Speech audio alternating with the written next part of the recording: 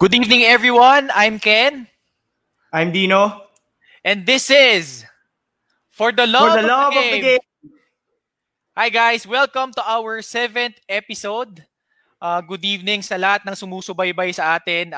It's already, uh, day 122 na ng quarantine. Hopefully, you guys are doing good in your homes, and me and Dino are glad to have you on a Wednesday evening kahit na umuulan, kahit na there's so much uncertainty going on with the pandemic.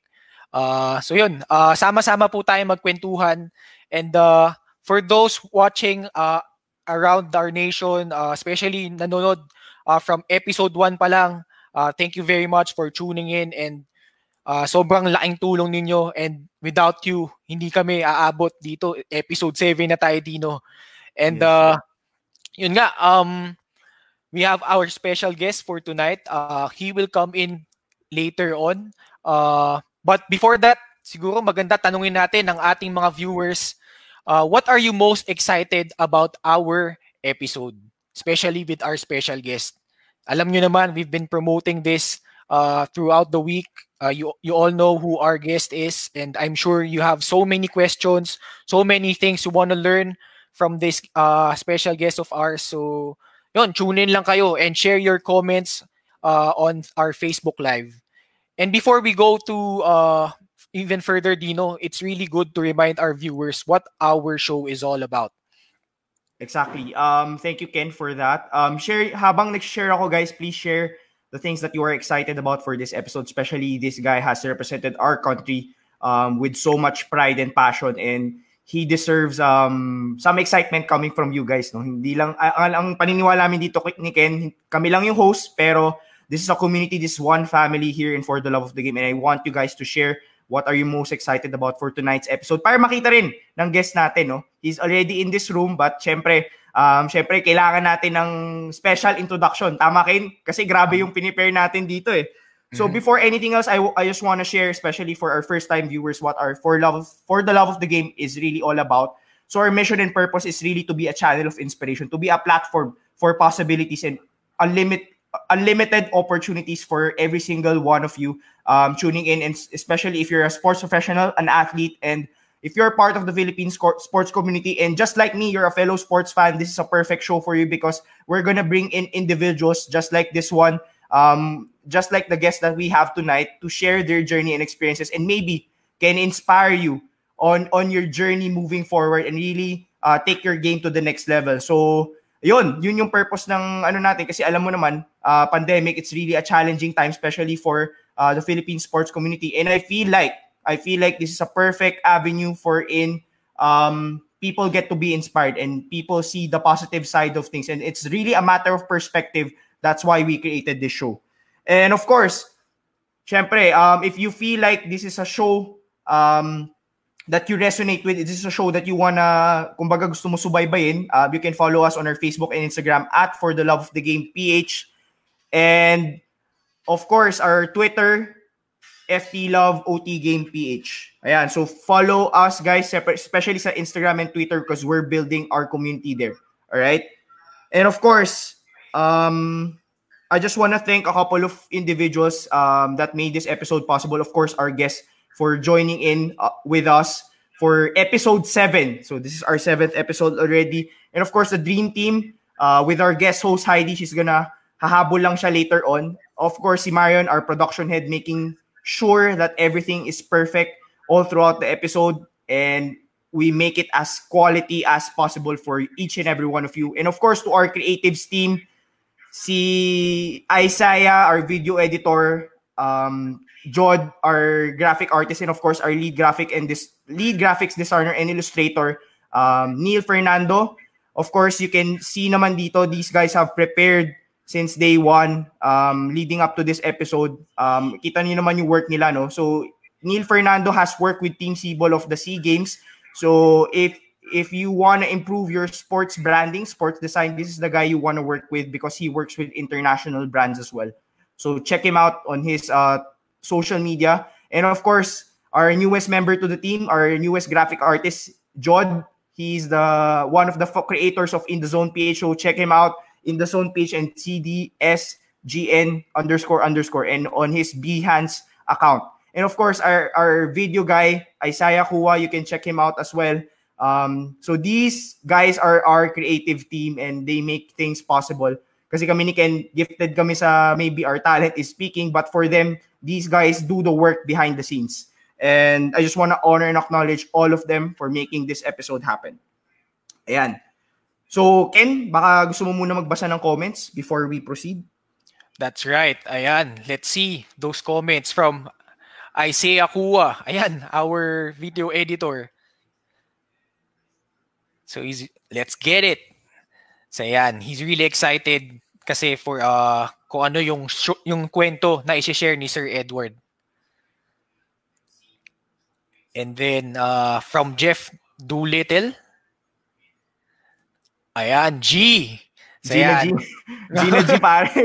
Hindi ko alam ano ibig sabihin yan. Di ba may boxer na GG pero Gina G na siya.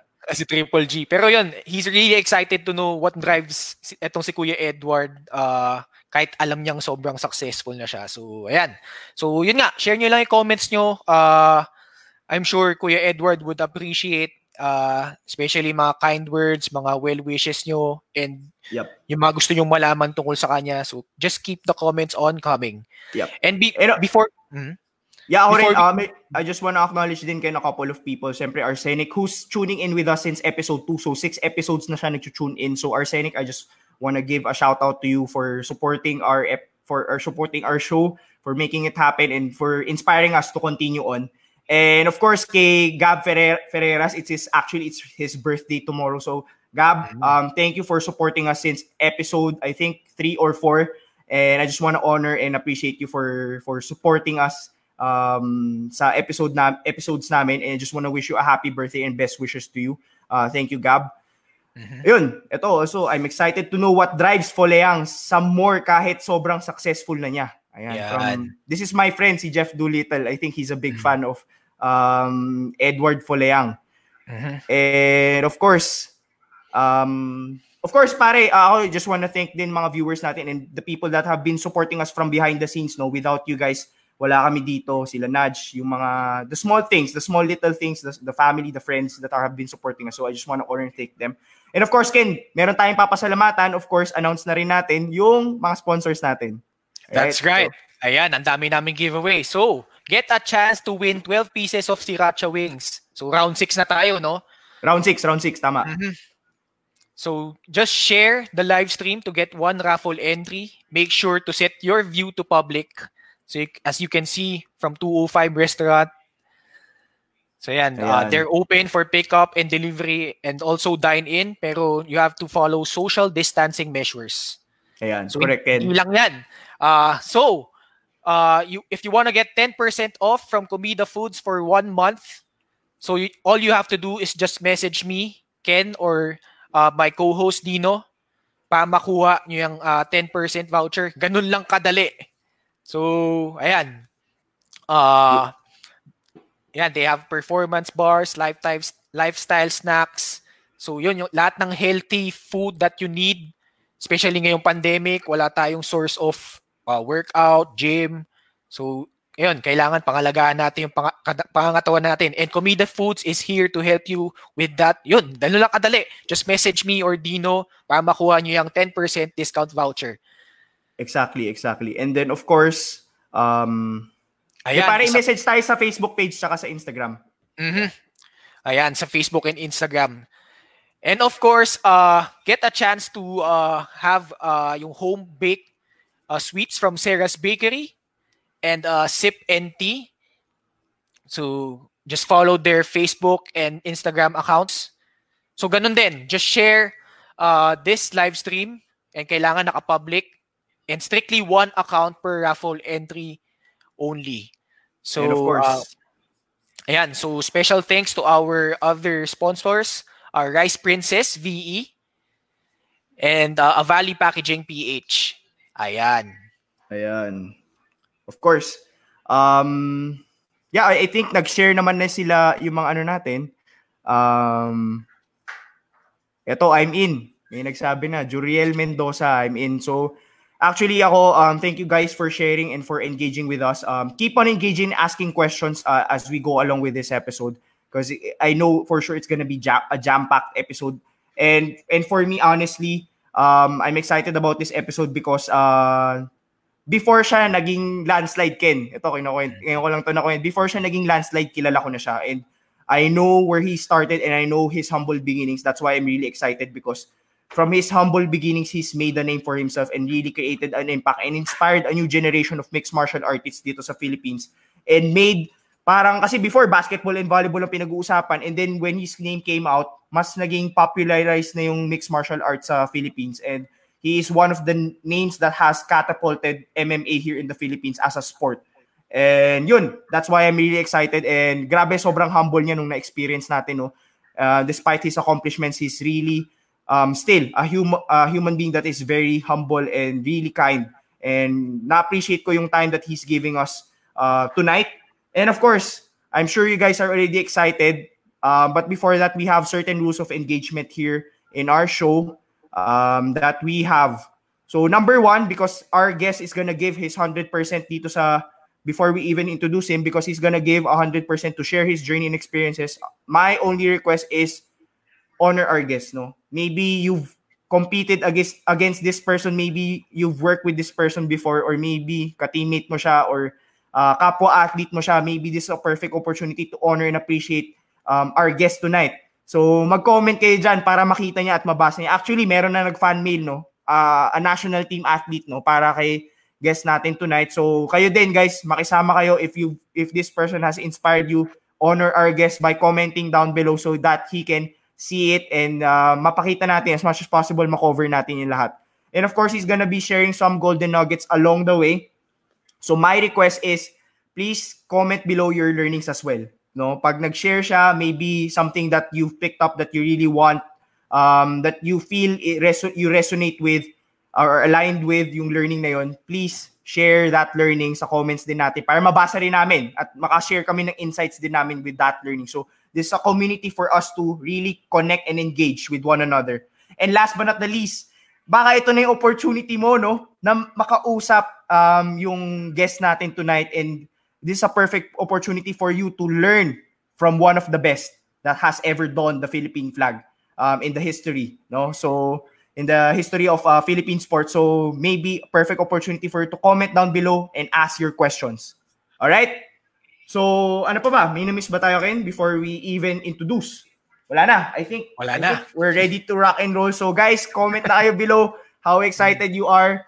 Ken, maybe it's a perfect time for you to introduce our guest for tonight. Ayan, we all know that our special guest is a Filipino mixed martial artist, but prior to that, he's a black belt wushu practitioner. In fact, he participated in the international wushu competitions. He bagged 3 gold medals in the SEA Games in 2003, 2005, and 2011. He also bagged a silver medal in the 2006 Doha Asian Games, and also a bronze medalist in the 2005 World Wushu Championship and 2002 Busan Asian Games. Ayan, he's arguably the most renowned homegrown mixed martial artist from our country. And before we formally introduce our special guest, let's first see this. Ay, ay, ay, ay, ugayang kalayaman, ugayang kalayaman. Emotional scenes, standing ovation here inside the World Asia Arena. 3 judges have scored this contest in favor of your winner and new lightweight world champion, Edward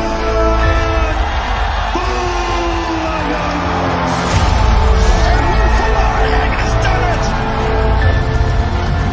He's the world champion again! The Philippines' most famous martial artist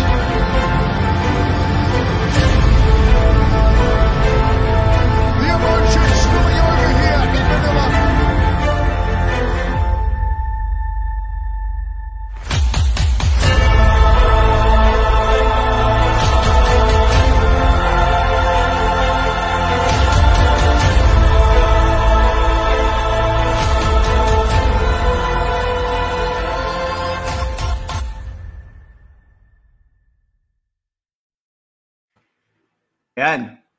Ayan, let's all welcome in. He is a former URCC welterweight champion and a two-time 1FC lightweight champion. Please welcome in Edward the Landslide Folayang. Edward? Magandang gabi po sa lahat Ayan. ng nanonood sa episode na to. Salamat Ken at salamat Dino sa pag-imbita dito sa show. Mm-hmm. Yan. Kuya Edward, narinig mo naman kami, no? Okay naman? Okay Hello, naman. hello. Okay. Yan. So Kuya Edward, maraming salamat sa pagsama sa amin dito sa episode na to. Alam ko, sobrang hirap, lalo umuulan and may pandemic ngayon. Speaking of pandemic, Kuya Edward, no? Kumustahin muna kita, no? Kumusta ka ngayon ngayong quarantine? Kuya Edward? Ayan Ken, maybe we wanna ayan medyo na putol siya. But of course, we wanna ito ang dami ng mga tanong Sige, basa ka muna comments, Lino. Ayan. Ito kay Gabo, laban lang, tibayan ng loob. So pati yung sa internet, laban lang din tayo. So far no, for the first ilang episodes natin, we've been getting good signal naman so far from our guests. Apparently for now, nag-experience tayo ng technical difficulties with the signal ni Kuya Edward. Hopefully makabalik siya with us for tonight.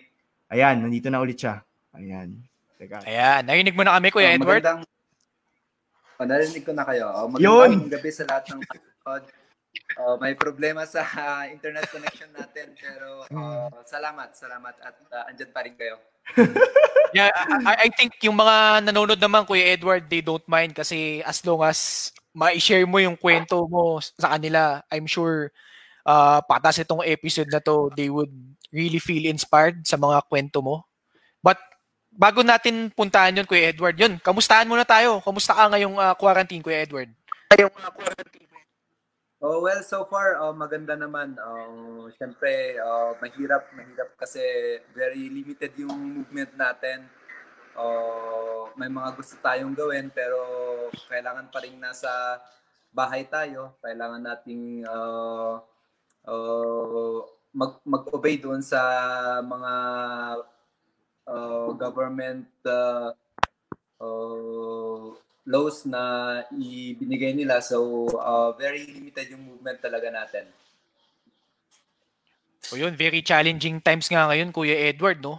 And, yun nga, speaking of challenging times, alam ko may nakaschedule kang laban prior to the quarantine, pero na-postpone yun.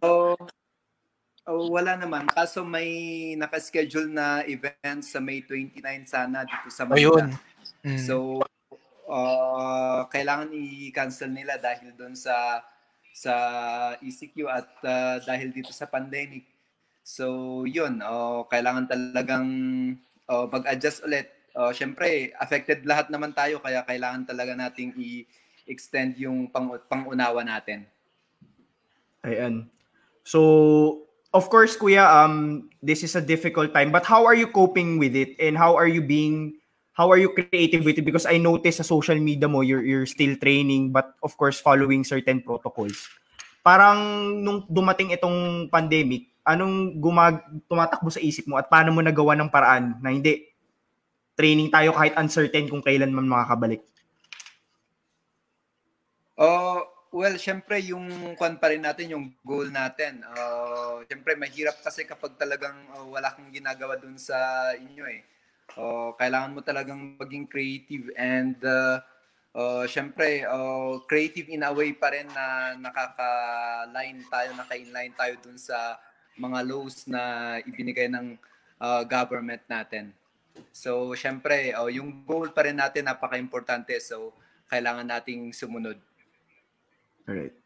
Nakita may push-up, Dino. Push-up challenge na ginawa ni Kuya Edward sa Instagram. Yan, Kuya Edward, di ba? Push-up challenge. Push-up challenge. Sino ba nag-invite sa'yo niyan?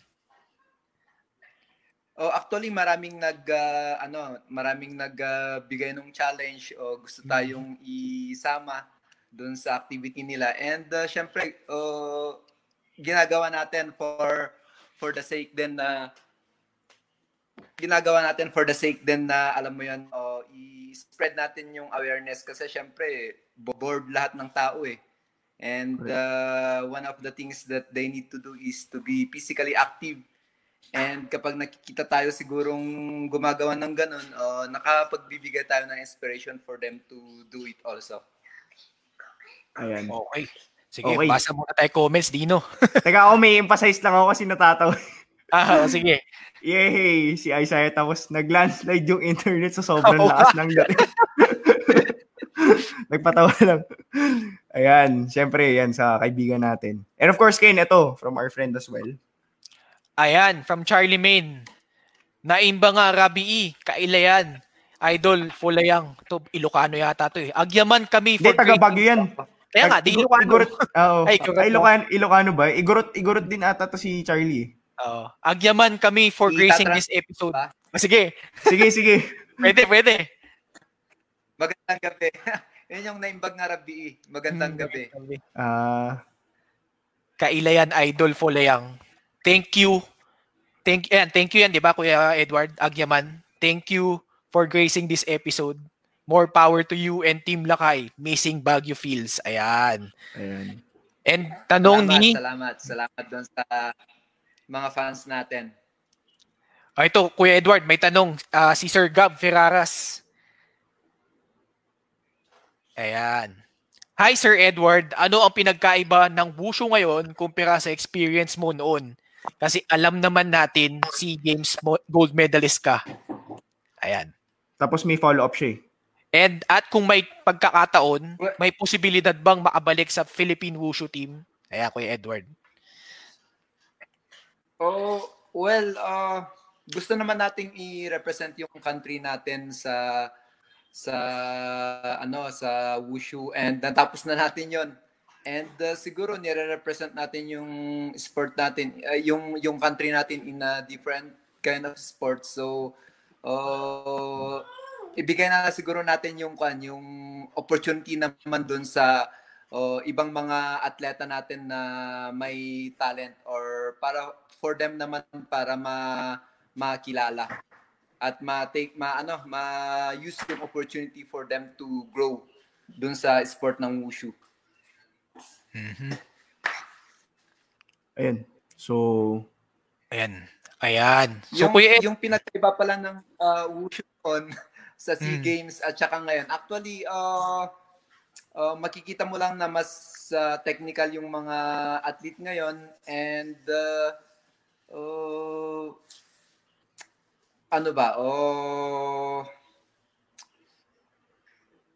maraming pagbabago na. Siguro mas technical. Yun lang yung isa na masasabi ko, mas technical yung mga naglalaro ngayon. Siguro kasi nag-evolve na rin. Maraming information sila. Oo. Mm-hmm. Correct. Sige, Kuya Edward. Siguro maganda balikan natin yung humble beginnings mo. Simula nung pagkabata ka kasi, 'di ba? Sobrang lumaki ka Baguio talaga, 'di ba, Kuya Edward? And hindi naging madali yung buhay mo lalo nung bata ka. So siguro kwentuhan niyo lang yung ating mga viewers. Paano ba kayo nagsimula and paano ba kayo na-influence na i-pursue yung wushu? Well, nung bata kasi tayo, syempre mahilig tayo dun sa mga movies ni na Bruce Lee, ni na Van Damme, yung mga napapanood natin. And syempre noon sa amin may mga indigenous sport na ginagawa kami, gaya ng kinugtar ganon, sipaan, o inugba. So talagang ma-physical yung mga activity namin nung mga bata kami. And syempre, alam mo yun, yung talagang gusto mo yung sport, yung martial arts. Gusto mong sumisipa, sumusuntok. So, yun. Nung nagkaroon ng opportunity para i-try yung sport, hindi ko na sinayang yung pagkakataon. So tinry natin, nag-aral tayo ng kickboxing muna, actually yung first na pinasukan ko, and then after kickboxing, yun na nag-transition na ako ng wushu. Like knowing ito yung ano mo, kuya, ito yung main sport mo na ngayon. Ano yung paano ka tumagal? Kasi normally, syempre, there are people then, they immerse into sports. And then, at some point, di ba, hindi na yun yung ginagawa nila. But ikaw, you've been doing it, I think, ever since you were in your teens pa. Yung below 20 ka pa nung time na yun. I think, nag-compete ka na internationally, teens ka pa lang. Up until now, ano yung naging mo dun, mindset na bakit tumagal ka ng ganito katagal and now you're still fighting, finding a way to make it to the top again? Siguro dito talaga yung heart ko in martial arts, and yung mindset, yung syempre marami kasi yung iniisip mo kapag dito sa buhay natin. Maraming mga nakikipag-compete doon sa focus natin. Minsan, alam mo yun, yung security, yung needs natin na yung makapag-provide ka in table of your family. And minsan, yun yung parang hihila sa'yo para hindi mo i-pursue yung passion mo sa buhay. And yet, for me talaga, parang tinignan ko talaga siya as an opportunity for me to grow and to influence. Alam mo yun, parang andito talaga dito ko nakita talaga na andito yung influence ko. So, yun, siguro yung mindset ko talaga nakaset dito sa sport na to. And yun, kaya siguro andito pa rin ako.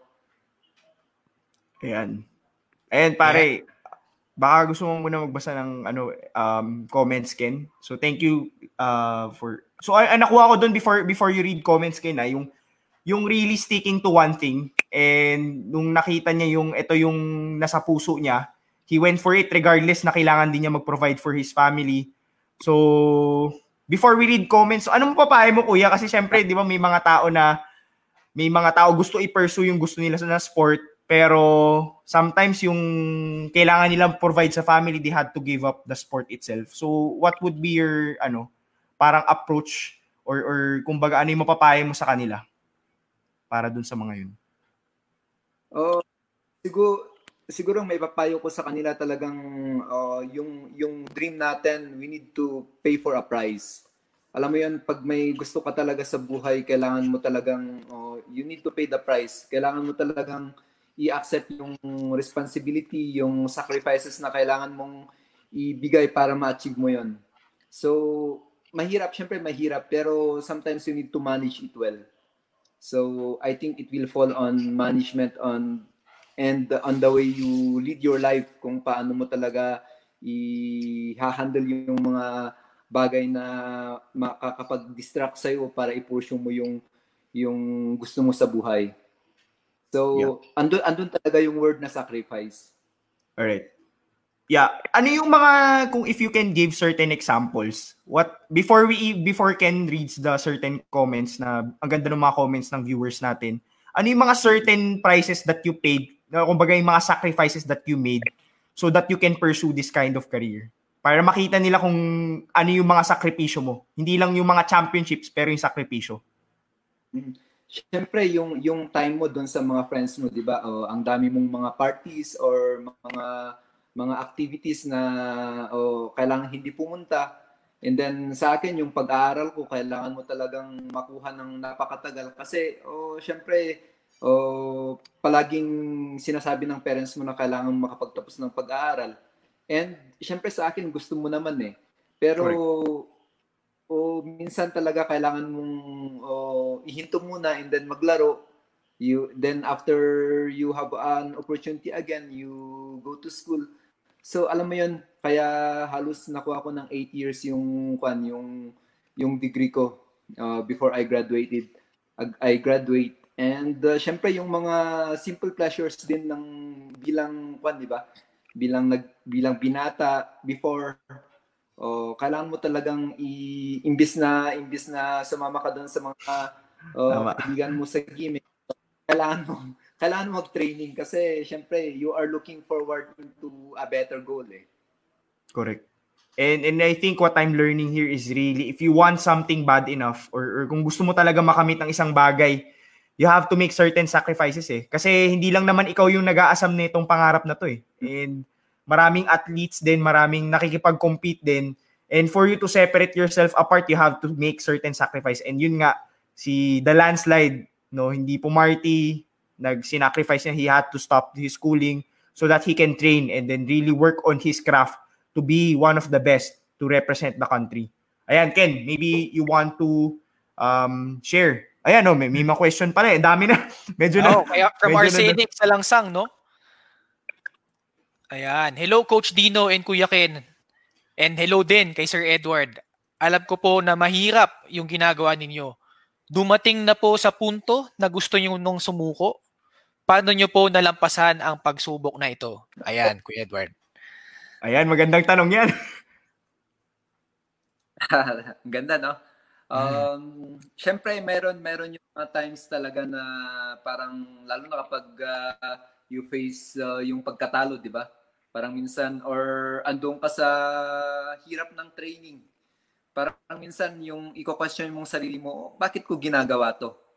Pero kapag uminom pa ng malamig na tubig, di ba? Tapos, nawala ulit yung parang maiisip mo talaga yung goal mo eh. Yung goal mo na parang I think yun ang isa sa pinaka-importante, yung nakikita mo yung nabivisualize mo yung gusto mong puntahan eh. So kahit nag-fail ka, you understand na yung failure is a part of the process. I think yun ang isa sa pinaka-importante na makuha natin, na yung failure is a part of the process. Syempre ngayon kasi halos instant lahat eh, di ba? Gusto mong kumain o magluto ka lang in 3 minutes ng noodles, may pagkain ka na. So Tama. minsan yung mabilis na pagkuha natin ng mga bagay-bagay, minsan yun yung nakaka-hinder sa atin para doon sa long-term goal natin. Pero sa akin, syempre, alam mo yun, meron yung mga time na dumarating yun, pero andun pa rin yung goal ko eh. Andun pa rin yung gusto kong i-achieve eh. So, mas importante yun kaysa yung pansamantalang nararamdaman ko for the moment. Syempre, yung time na parang gusto mong mag-quit, moment lang din naman yan eh. Kapag na-encourage ka ulit, then tuloy ulit ang training. So, it's about understanding na yung mga good times and bad times, it will pass. Pero syempre sa atin, yung goal pa rin natin ang mas importante, yung gusto nating i-achieve. Yeah. I think a lot of athletes are having the struggle, no? Especially yung mga aspiring, yung mga bago, hindi nila mag-gets yung concept ng embracing the process. And I think what Edward The Landslide Folayang is emphasizing right now is really rather than focus on the result. Kasi sometimes, di ba, gusto mo 1 year na, maging champion ka na. Pero hindi eh. Paano kung hindi siya ibigay? Minsan napapakwit na yung tao because they forget to really embrace the process. And I think that's one thing that I learned. Kanina nakikinig ako pare kay Chappie Calianta, meron siyang Inside the Dugout, may show siya. Guess niya si Boom Gonzalez. A lot of people are aspiring to be like a Boom Gonzalez, but they forget the journey he went through to be a Boom Gonzalez. And just like The Landslide, they went through that process na it was not all happy times, it was not all good times, but they went through certain challenges na gusto nila mag-quit, but it was more of, this is part of the journey. I know I'm gonna be better. I know I'm gonna make it. So, grabe yun, Thank you. Ayun, Ken, baka gusto mo magbasa ng questions pa. I think we have more to read. Ayan, from our previous guest, Lester Pimentel. Ayan, hi Dino, Ken, and Edward. Great job on your weekly podcast. And may question din siya, no? Kilala ni Ken, kilala ni Edward si Sir Lester. Ayan, wushu practitioner din yan si Sir Lester. Ayan, parang... Ayan, may tanong din siya, Kuya Edward, no? Thank you doon sa for appreciating this podcast. Mm-hmm. Ayan. Ano yan, actually, I think one of the avid supporters yan ng Team Lakay, si Sir Lester. So, he's been supporting them, I think, way back before pa. Ayan. And of course, ito. Tama.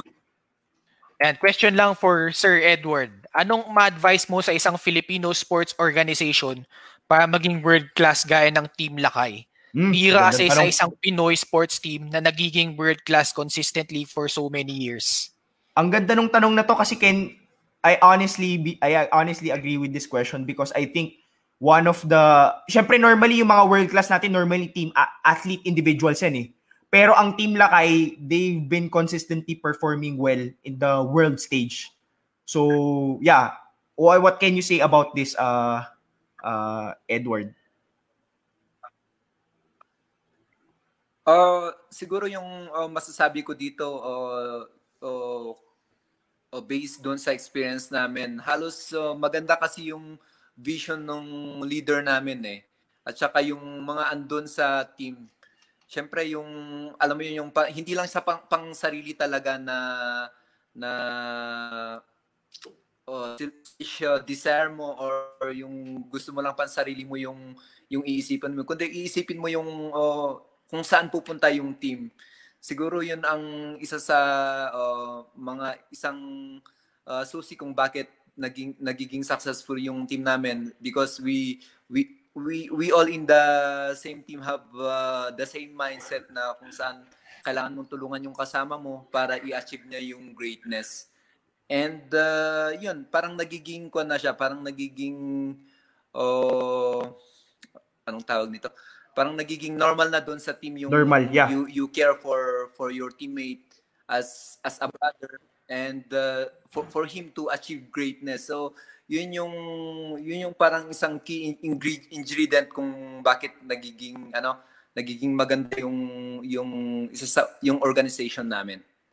Yeah, and imagine Ken, ewan ko parang the unit, yung tulungan mga magandang leader. So I think isa sa magandang key kung bakit nagiging successful yung team. Yeah. I think Ken, before you even read the question nung susunod, ang ganda rin ng question eh, but I think it's more of setting aside your own personal agenda and really help supporting one another to create this kind of team. And nakikita ko pare, I mean, imagine you training, iba ikaw naging champion ka, tapos yung kasama mo, yung tatlong kasama mo nag-champion din. So parang ibang klaseng level ng training na ganun na you guys have managed to level to that kind na ang katabi mo champion din, yung katabi niya champion din. So it really speaks a lot about the yung samahan eh. I think like evidence sa videos, evidence sa pictures yung samahan ng Team Lakay. Ayan, Ken. Okay, from Carl Santos. Hi, Sir Edward. Question. Ano, sir, first na iisip nyo immediately after the fight, coming from a win versus coming from a loss? So, yan. Napanood daw niya kayo since you are CC days. Ayos ah. Sa klase namin sa MMA, si Stingray Carlos. Ayan, laban, Sir Edward.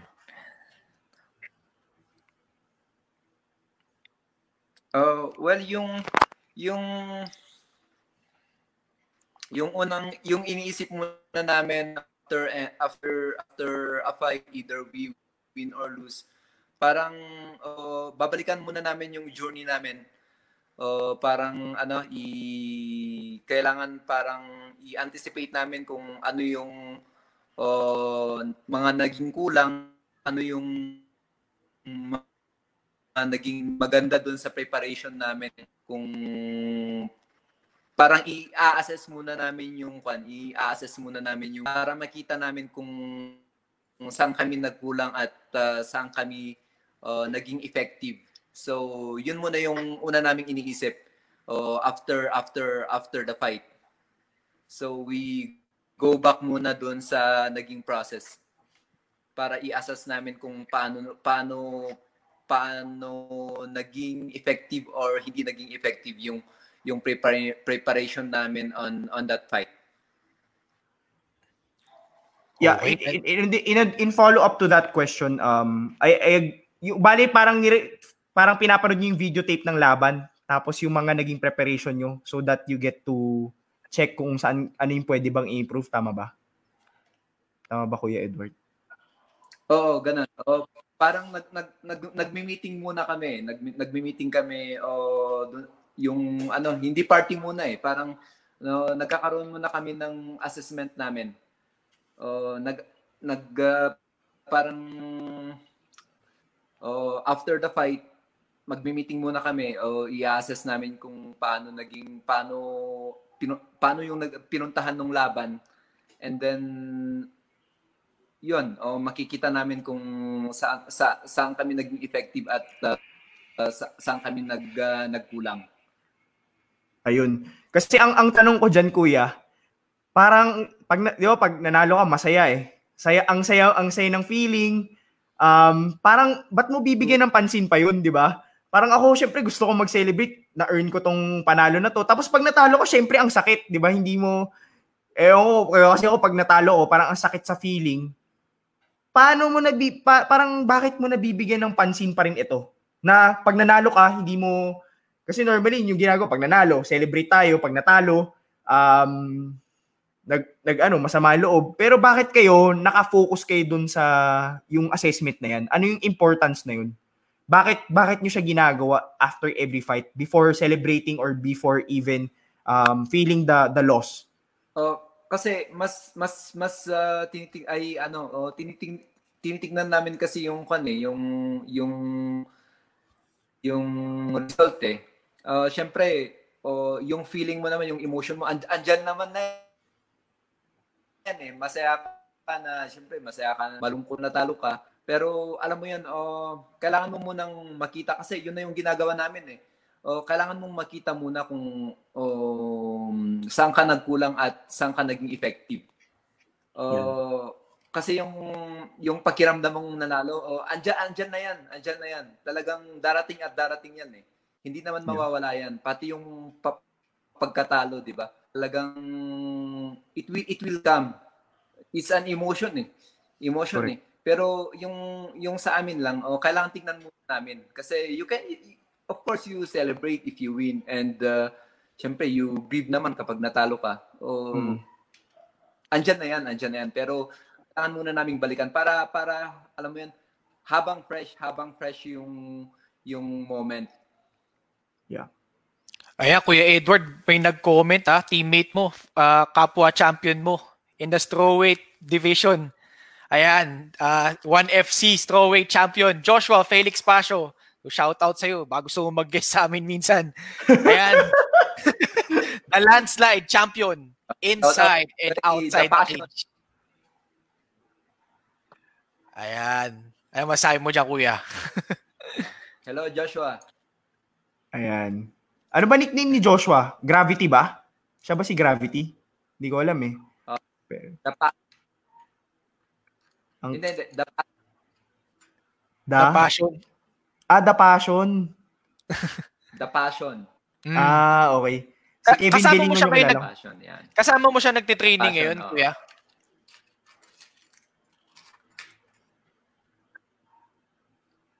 Kasama mo siya ngayon? Masipag yung batang yan. Grabe. Maganda rin kwento.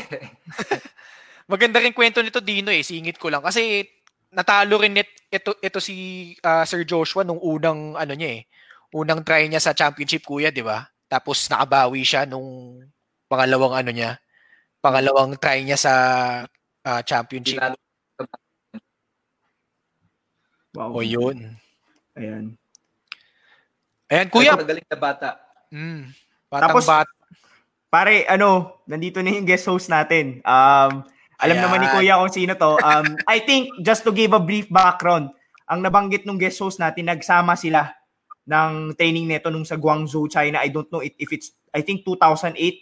And then, I think, si The Landslide is one of the athletes that she looks up to, apart from kay Manny Pacquiao, no? So, let us all welcome our guest host, resident guest host natin. Fresh from training, Heidelin Diaz. Yeah. Hello! Ayan, hi! Hi, Kuya! Hi, Dino and Ken! Good evening! Good evening, everyone! Kumusta, Kuya? Naalala mo pa ba ako? Hello? Na starstruck yata si Ay, Kuya. hindi na ako naalala ni Kuya. Baka mahina yung internet. Oh, medyo Yeah. hirap yung internet sa Baguio eh. Umuulan din. Ito yung future gold medal natin ng Mm. Olympics. Ayun! Yeah. Yun! Grabe. So si Heidi mag-gold medal sa Olympics tapos si Edward redemption season. Yan. Right. Correct. Ayan. Heidi, Tapos baka ito- may tanong ka. Oh, baka may tanong ka kay Kuya Edward. Knowing na tagal nyo na ata hindi nagkita Hi, since Kuya. na 2008. Oo. Ano yung Then, kita kami, last spin.ph na, Hello, Heidelin. Hi, Kuya, kumusta? Kumusta ka dyan sa Baguio? Baguio? Okay naman.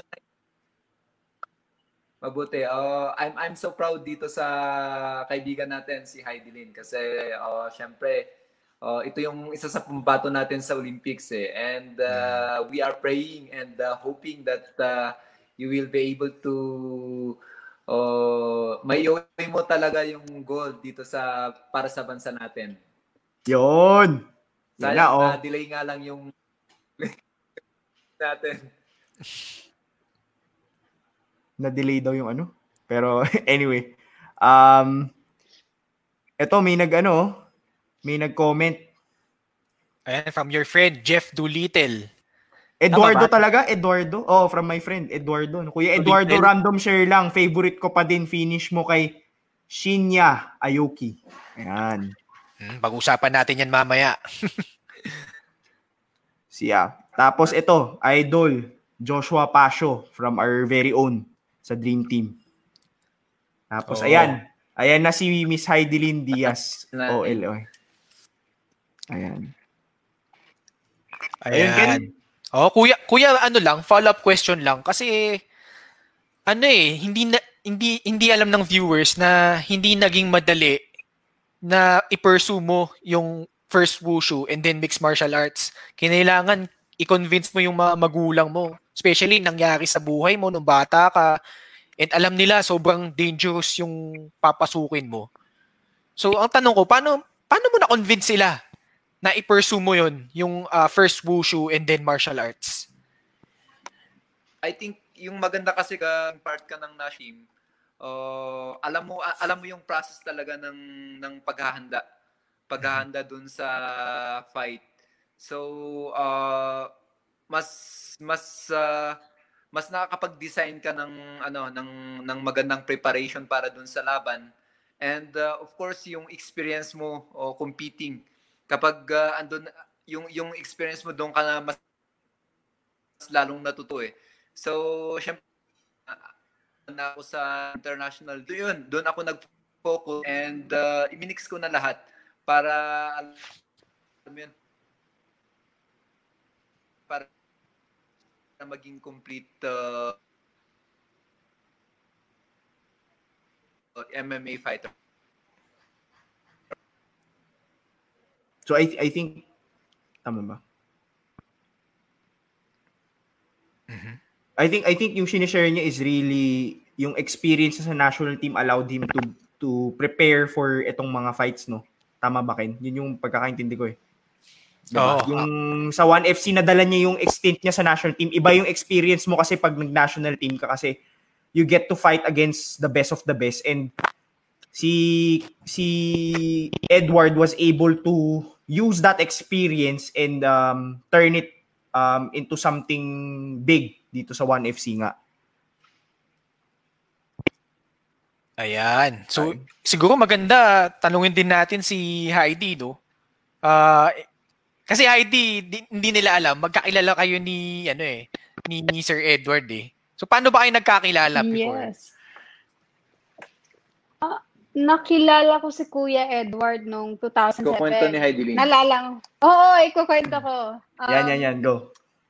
Oo, parang in-invite ako ni Kuya na mag-Bible study. Si Kuya yung first na nag-introduce sa akin about Jesus. So, ayun, in-introduce niya sa akin about Jesus. And sobrang idol ko siya. Kasi that time, 2006, 1 year before ng 2007 kasi nag-meet. 2006, Asian silver medalist siya. So parang wow, ang laki ng tingin ko sa kanya tapos napaka-humble niya. So sabi ko, kuya, ang galing-galing mo. Di ba naalala mo yung kuya? Ang dami kong Olympics. tanong about Jesus. And also preparation yun for Olympics as well ng 2008. Ayan. Nakita Eto. ko may comment dito. Hindi daw kaya ng internet yung pinagsamang Miss Heidi Oo naman. and Sir Edward. Dalawang bigating. Oo, Ano makulit si Heidi Lin eh. Ayan. So sana tulungan naman tayo ng 2008. Galing ni Heidi Lin. Alam mo to. Oo. Ayan. Ayun, yun. So, sana pakisamahan tayo ng mga friends natin sa Globe saka sa Smart. Pero proud talaga ako kay Heidi Lin. Siyempre, Go, kuya. tulungan tayo ng Globe. Oo nga eh. Sana. Diba nga. Kuya, you were saying proud ka kay Heidi kasi Oo nga. Tama. Pero si Heidi Lin, I'm very proud ako dito kasi syempre from 2007 tapos ngayon 2020 na, 'di ba? 13 years. Tagal. And andyan pa rin siya, 'di ba? Andyan pa rin siya, naglalaro pa rin sa kuan. Kasi yung nagawa niya dito sa country natin. Syempre yung iba, 'di ba? Ang daming mga atleta na they just try and they quit. Pero alam mo yun, yung makikita mo yung yung goal talaga ni Heidi Lin, yung vision niya talaga na mag-gold sa Olympics. 'Di ba? Yun yung nagpupush sa kanya para para tahakin yung maraming mga hadlang doon sa dream niya. I think he is one of the best example na makikita natin ngayon. Hindi siya nagmamadali. Tinitignan niya pa rin kung paano niya makuha yung gold niya. Imagine, nag-silver siya nung last Olympic, di ba? Pero ngayon, andun pa rin yung aim niya to take that gold. And we are praying and hoping that she can be able to get it for our nation. Para sa bansa natin. ayan. Thank you so much, kuya. Hope to see you soon. Kuya, may tanong ako. May tanong ako. Uy, nawala. Ayan, Nawala. Di talaga. May tanong ako. Tawagan nga natin si Globe. Ay, sarado na yung nila, service nila ngayon. Pero Oo nga, sana matulungan sarado na. tayo. Nag-comment nga si Ay, dito. Ito pala. Buo na to. Hindi kaya ng signal ng internet yung pinagsamang Miss Heidi at Sir Edward. Hindi kaya yung lakas ng dating. Ayan. Di ako may tanong ko kay Heidi tungkol kay Edward. Kay Kuya Edward. Kasi bilang nakakatanda sa atin, no? Sige. Ano yung mga hindi ko alam kung gaano yung extent ng relationship nyo. But ano yung pinaka natutunan mo so far sa kanya bilang isang wushu practitioner and kapwa mo international na nagko-compete para sa Pilipinas? And kumbaga yung in addition to question ni Ken, ano yung nadala mo dun sa nadala mo ba siya dun sa, sorry, nabulol na ako. Nadala mo ba siya dun sa pagiging athlete mo, yung natutunan mo from him? At ano yun? Siguro yung natutunan ko kay kuya, yung pagiging humble. Yung pagiging humble. Sobrang humble niya. After winning silver medal sa Asian Games, tapos nakakausap ko pa rin siya, tapos nag-share siya about Jesus Christ. Siguro yun din yung parang natutunan ko nung time na yon, na parang kahit anong estado ka ng career mo as an athlete, God will always be there. Yun yung natutunan ko sa kanya. Ayan, Kuya Edward, you're Hi, back. Kuya. Yeah, welcome back. Nawawala ako eh. Oo, pakiusapan na natin yung Globe sa Smart. PLDT pala, no? Or Smart. Yun. Anyway, ito may mga nag-comments din. Ito from our friend. From Gary Lee Kua. Edward! Maraming salamat Matching po, palakpak Gary. pa. Yeah. Thank you, Yeah. Gary.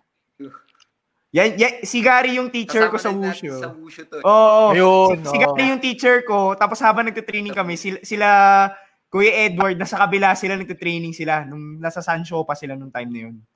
Yun sa May Federation. Ewan mo, ano ba to? Team Edilin 2020. Ano ba? Pinagsamang Edward saka Heidelin. Ayan.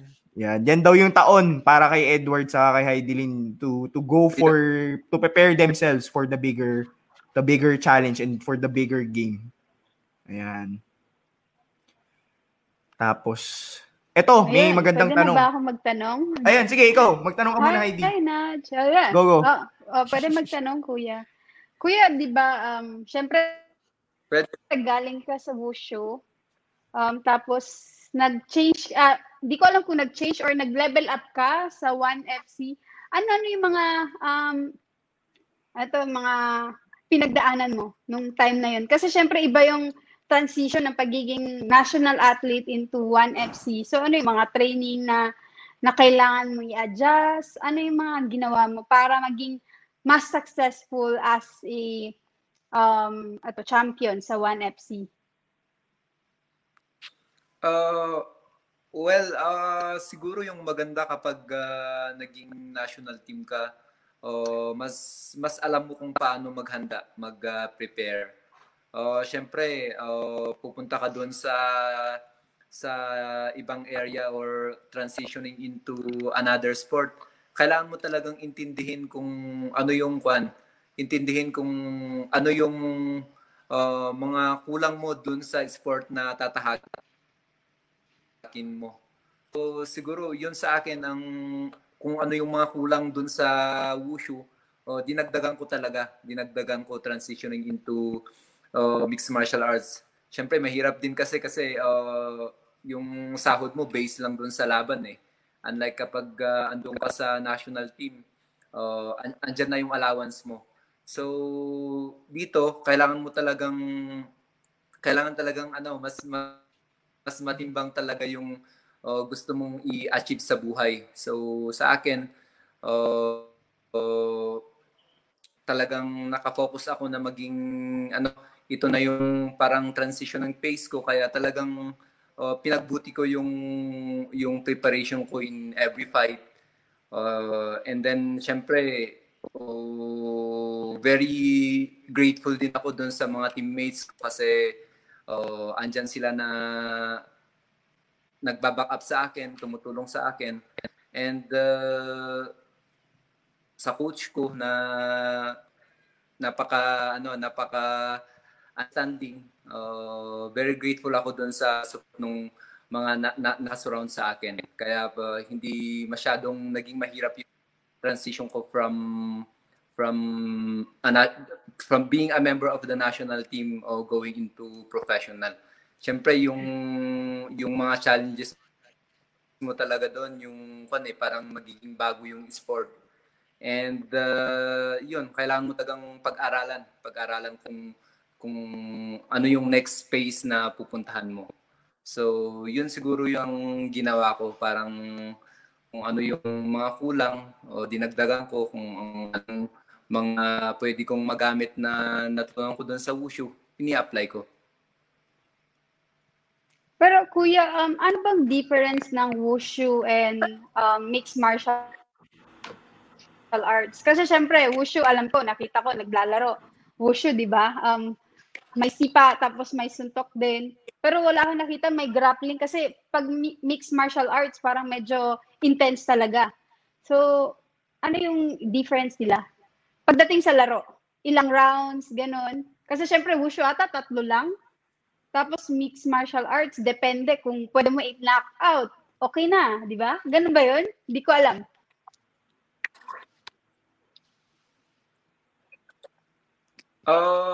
Yung kapag nasa amateur ka kasi sa Wushu, more sa point system. Doon yung mga knockouts din dumarating, pero kapag sa amateur, more sa point system, di ba? Dito sa professional kasi, more na parang i-aim mo kung paano mo tapusin yung kalaban mo. So dito kahit napakalayo ng score, kung nagkaroon ka ng at na submit mo or na knockout mo yung kalaban mo, panalo ka. So yung maganda rito, may chance ka hanggang hindi natatapos yung oras ng laban. So yun, kaya hindi ka dapat maging kampante kahit napakalayo na nung points mo dun sa kalaban mo. As long as na hindi nagta-time, kailangan maging maingat ka. So, maraming mga bagay talaga na kailangan mong intindihin dito sa mundo ng mixed martial arts na iba doon sa rules ng pagiging isang amateur mo. Yun. Tama, no? Ako actually naka-curious ako sa mga MMA sa totoo lang, just to share lang din Heidi and Ken and Edward. Yung mga fighters, di ba pag sa ring sila, sobrang aggressive, nakakatakot. Pag parang ikaw ayaw mo makipag pero pag nakilala mo sila from the outside, pag tapos na yung laban, iba yung personality nila sa loob ng cage, sa labas ng cage. So, yun lang sa akin, parang gusto ko lang siya ma-share kasi iba yung personality nila sa cage. Talagang they're out there to really fight and really beat the opponent, and when you meet them outside, they're just a kind-hearted human being. Ewan ko kung paano nila nagagawa yun, pero I just wanted to share that. And of course, coming from one of our viewers, Jason Cornerstone, Heidi. Ganda ng laban mo kay Amir Chan. Thank you, Jason. Ganda daw po.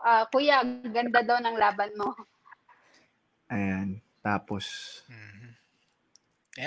Maganda kasi yung preparation. Kaya, yun.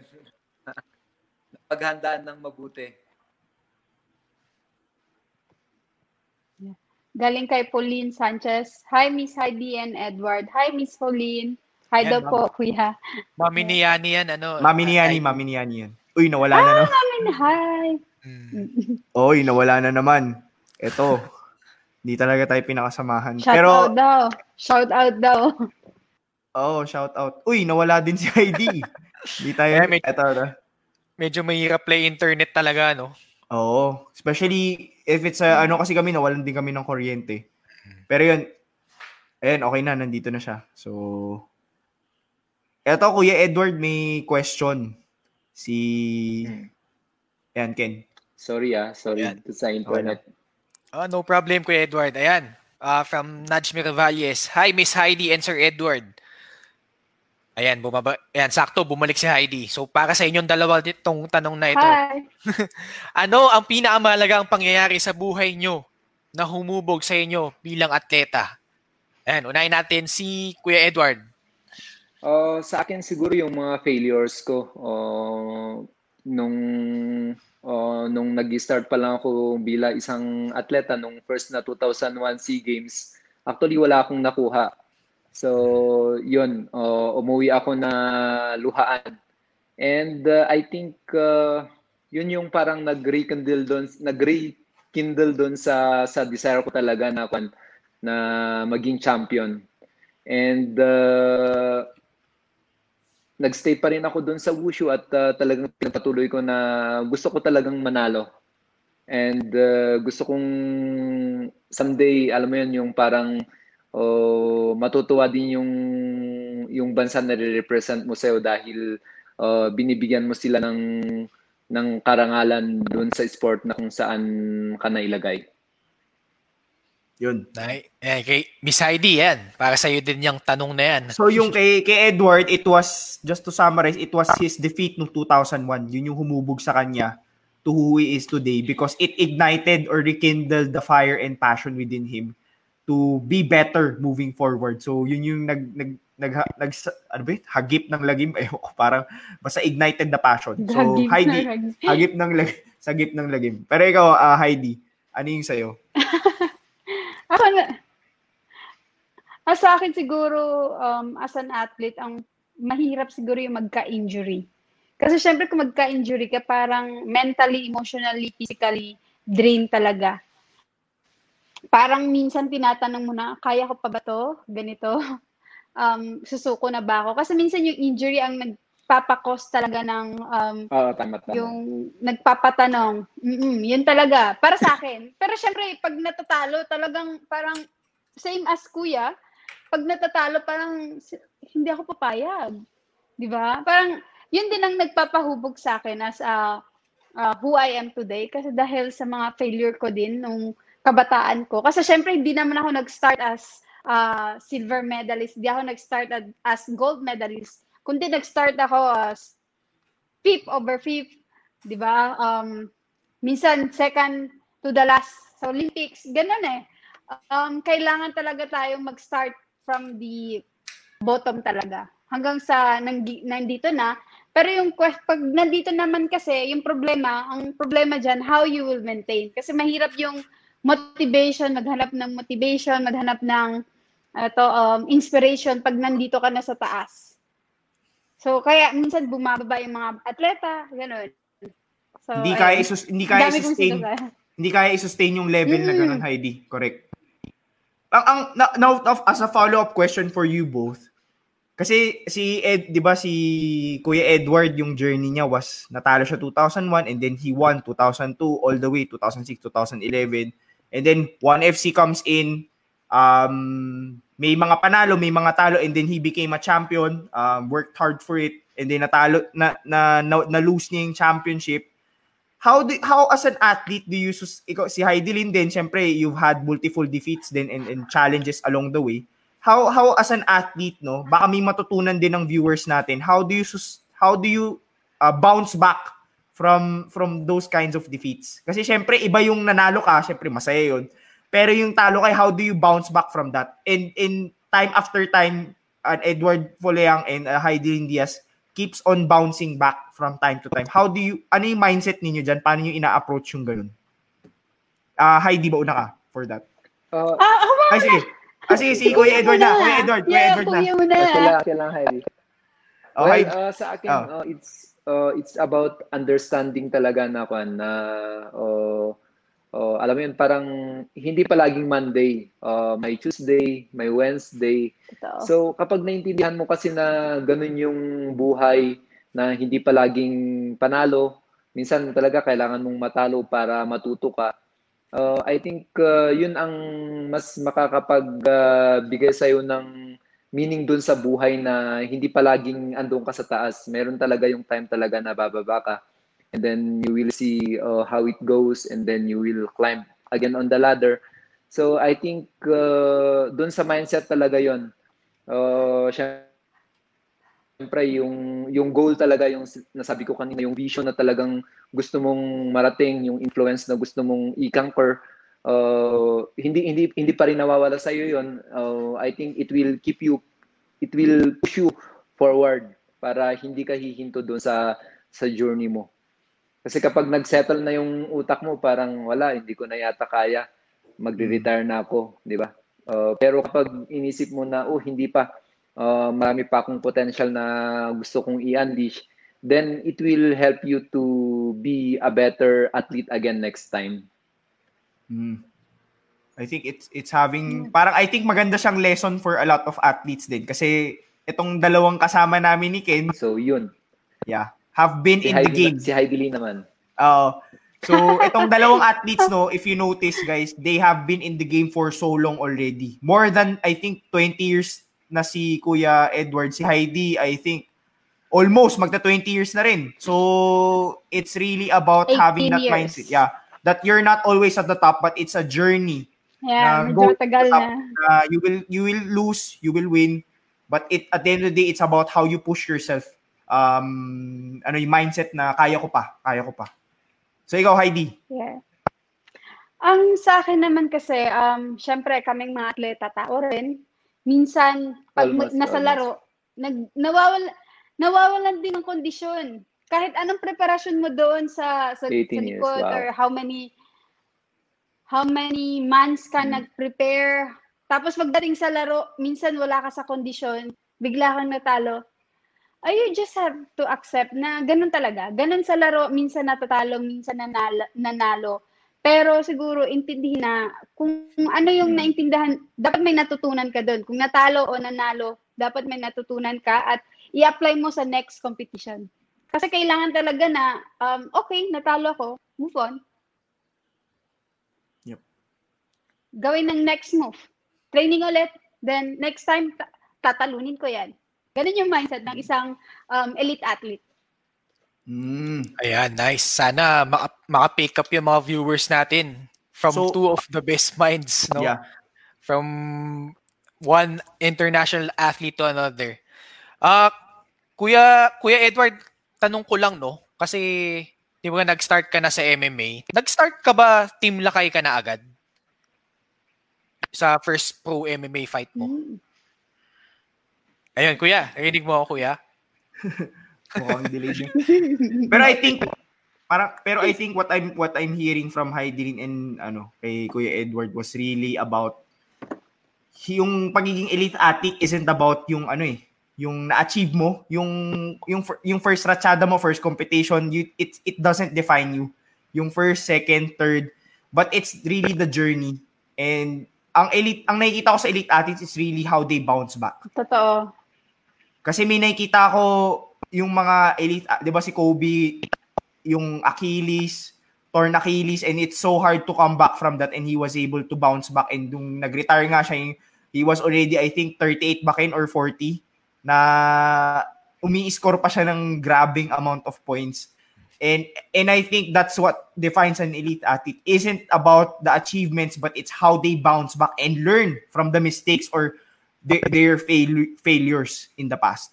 No, so ayan, si Heidi nga may i-release nga na na medyo may surprise na tayo sa mga fans ni Heidi.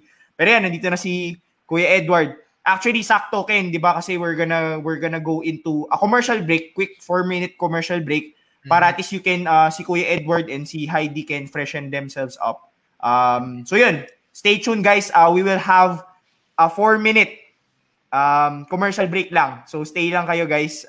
We will just have our commercial break. Ken, may sasabihin ka pa ba before we go in a commercial break? Ayun, after Don't our forget. commercial... Sige, Heidi, go. Heidi, go. Hindi, baka kung may mga tanong sige, sila, Heidi, pwede silang magtanong. Pwede silang magtanong sa FB comment. Nice.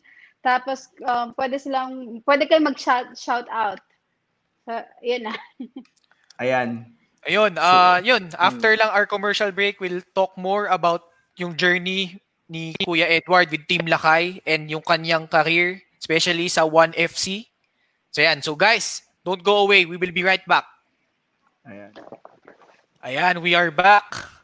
Okay, thank you very much sa mga naka-tune in pa din kahit we're experiencing technical difficulties. And yun, Kuya Edward, thank you. Kahit hindi nakikisali internet sa atin, game na game ka pa din. So before we go even further, Dino, let's read some comments, no? Pare, may pruweba tayo. Galing bago Ayan. to. Ayan, from Isabel Chagwag. Good evening po. Malabo ang signal dito sa Baguio. Mabuhay ang Team Lakay. Ayan. May pruweba. Ayan, isa pa from Bryle P. Banoog. So good evening, Sir Landslide, inspiring athlete. Nakaka-inspire on you dismantling Shinya Aoki on your first championship match, most especially your mental toughness. So nagtatanong siya ng tips kung paano nyo ma-attain yung ganong mental toughness. Ano po ang thoughts nyo on possible match with the current champion, Christian Lee? Thank you, Isabel. Ayan, and rematch on Eddie Alvarez. After your fight career, will you consider coaching young athletes? Thanks po. Ayan. Dami nung tanong eh. Oo nga. Apat oh. Well, sa akin yung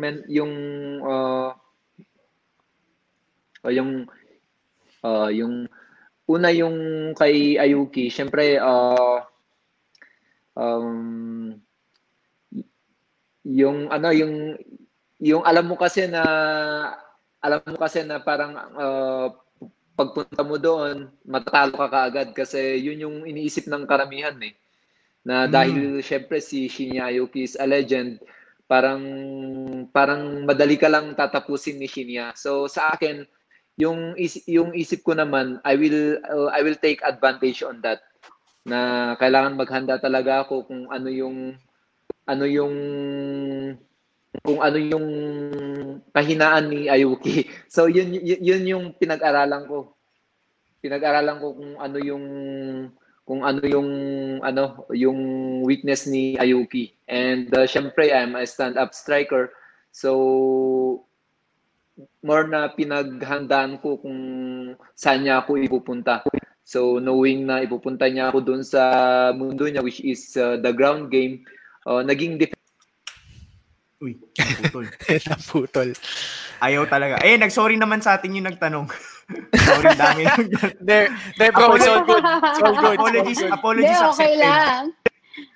Pero grabe, no? Grabe yung ulan ngayon. Hindi nakisama. Hindi rin nakisama si ano. Pero okay lang. It happens. But as long as, di ba, nandito si Kuya Edward, nandito si Heidi, I mean, it's really something that we can all learn from.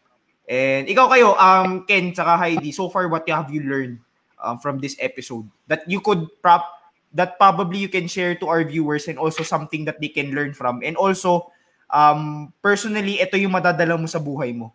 Ikaw ba, Ken? Sige, ako muna. Wala.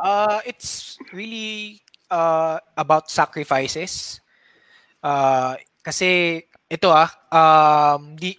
hindi ko naman ako for sure, I can only imagine kung ano yung pinagdadaanan ni Heidi, ni Kuya Edward. Pero hindi naman natin alam talaga kung ano yung talagang kailangan nilang i-give up para i-achieve yung dream nila. In case of Heidi sa Olympics, to bag a gold medal, the first ever for our country. It amounts to a certain pressure, certain expectations from other people.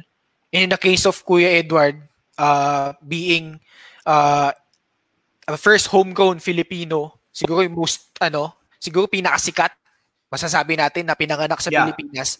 Correct. May gusto rin siyang patunayan although naabot na niya yung peak, which is becoming a 2-time 1FC champion, hindi pa rin siya tapos, and hindi pa rin siya tapos magbigay ng karangalan. At the same time, hindi pa rin siya tapos na magsakripisyo. Gaya ngayon, pandemic, very limited resources. So what can you do? You really have to adapt. And yun, dapat for us viewers, lalo tayo mga co-host, dapat maging grateful tayo na hindi basta-basta tong ginagawa nila. It really amounts to a certain sacrifice. Dugot pawis nila dyan. Blood, sweat, and tears yan. Blood, sweat, and tears. So yun naman. Yun yung sa akin. Ikaw ba, Heidi? Ako ba? Syempre, ang dami kong natutunan kay Kuya. Gaya nun, pag sa laro, pinag-aaralan niya kung anong ginagawa, ano yung mga weakness and strength na kalaban niya. So, saan siya papasok? Ganun ata pagdating sa martial arts. Ganun. Kahit naman siguro sa weightlifting, may ganun din kami. Pero, sa kay Kuya kasi nakikita ko talaga na pinag-aaralan niya before or months before para ma-prepare niya talaga paano niya matatalo yung kalaban. Correct. Plus after din, Heidi, just to add, after din pinag-aaralan din nila yung naging preparation nila leading up to the fight and ano yung naging tactics, ano yung pwedeng i-improve, ano pa yung maganda at ano yung susunod na pwede nating trabahuhin para sa sunod na fight, mas magaling na tayo. So, ang ganda nung mindset na ganun yung approach na lahat ng pwede mong kilitisin, aaralin mo talaga eh. And it's really the key formula of an elite athlete, yung talagang inaaral mo talaga yung game, inaaral mo yung technicalities, inaaral mo yung game plan. So, I think same din for you, Heidi, na ganun din yung approach mo. That's why you guys have been in the game for so long and because you've been dedicated and committed to mastering the game itself. Hindi lang for the sake of buhat ka lang, hindi for the sake papasok ka lang sa cage, pero inaaral nyo talaga yung game eh. So, it's really being a student. Yun pala. Being a student regardless na nanalo ka na sa SEA Games, nanalo ka na sa ano. So, yun yung napulot ko dun from what you shared, Heidi. So, yun, naputol na naman. Eto, meron din mahina, oh. Shoutout na rin natin. Sige, pare, We are experiencing the same thing with you. Pa-shoutout po. Yan, so Heidi, si Melvin. Galing kay Melvin Talino. Pa-shoutout po. Mahina po signal sa Davao City. Mahina daw po signal sa Davao City. Proud pa ako sa Team Lakay. Lalo na kay Sir Edward. Pinakagusto ko yung laban niya kay Amir Chan. Amir Khan. Oo. So I think ang dami nagsasabi nung Amir Khan saka Shinjo Aoki. Eto kuya, may question pala. Yung balik dun sa question. Yung tips mo, ma-maintain yung mental toughness, tapos yung thoughts on Christian Lee and rematch with Alvarez, kay Eddie Alvarez, and after your fight career, will you consider coaching young athletes? Well, yung tips ko sa mental toughness, yung training din naman kasi yan eh. Nasa training kung paano mo, kapag ino-over training na hindi mo chini-cheat yung sarili mo doon sa training, I think it helps you eh. It helps you para mas lumakas yung mental toughness mo. Kasi kung sa training pa lang binibigyan mo na ng maraming reason yung sarili mo na hindi mo kaya, talagang hindi mo kakayanin. Pero kapag yung attitude mo is go forward, kaya ko to, tatapusin ko to kahit anong mangyari, then it helps para ma-build pa mas lalo yung mental toughness mo. And syempre yung fight ko about possible match-up. Well, syempre we're looking forward into it kasi yung magaling yung bata eh.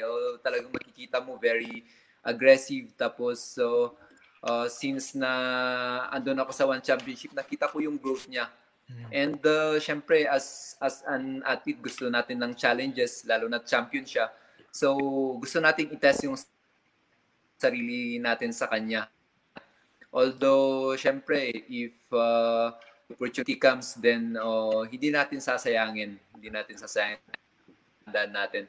Kasi syempre was used pa nung natin kapag you are for something na hindi yung goal mo. And for me, I think yung potential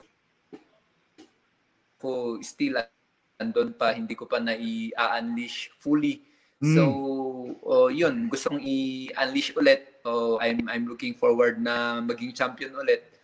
And then, yun, kapag nakuha natin yun, then we will go into another area na kung saan probably kapag yung question na, kapag nag-retire ako, magko-coach ba ako? Siyempre, hindi naman malayo dun sa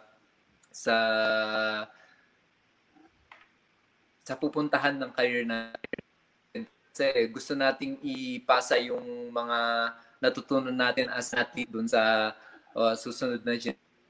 So, possible match-up with Eddie Alvarez. Hopefully, sana magkaroon ng opportunity. Siyempre, this time, marami tayong mali na gusto nating iayos. And, siyempre, minsan maiayos lang ulit natin yan kapag nagkaroon tayo ng opportunity na ma-match up ulit sa kanya. Nice. Yun. Sige, Kuya Edward, siguro maganda since pag-uusapan natin mga kalaban mo, no?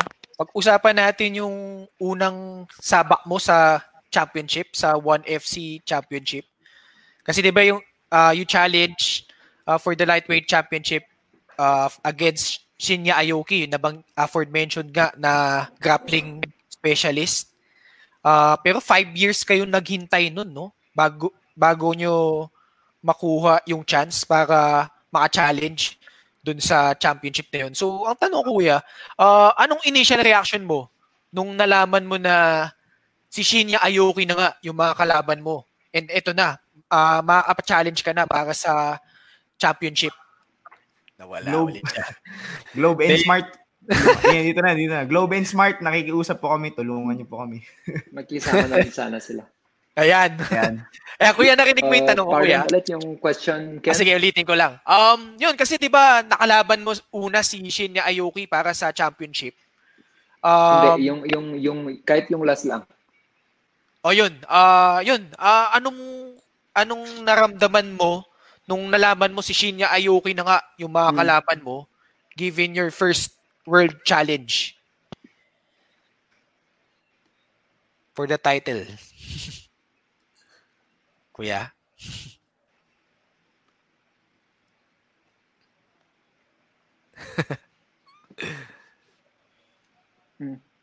Ayan, narinig niya yata. Narinig mo, kuya? Siyempre, excited ako kasi alam ko na alam ko na maraming hindi naniniwala sa akin na matatalo ko siya. Kasi siyempre, looking into yung background niya, talagang, di ba, napakagaling niya sa ground. Tapos, undeniable naman na talagang world class world class talaga si Shinya eh. So, parang yung nasa isip ko, walang mawawala sa akin kapag kinalaro ko to. And it's a win-win situation for me. Kasi syempre, knowing na legend yung kalaban mo, and alam mo yung mindset ko talaga yung maipakita mo rin yung galing ng Pinoy.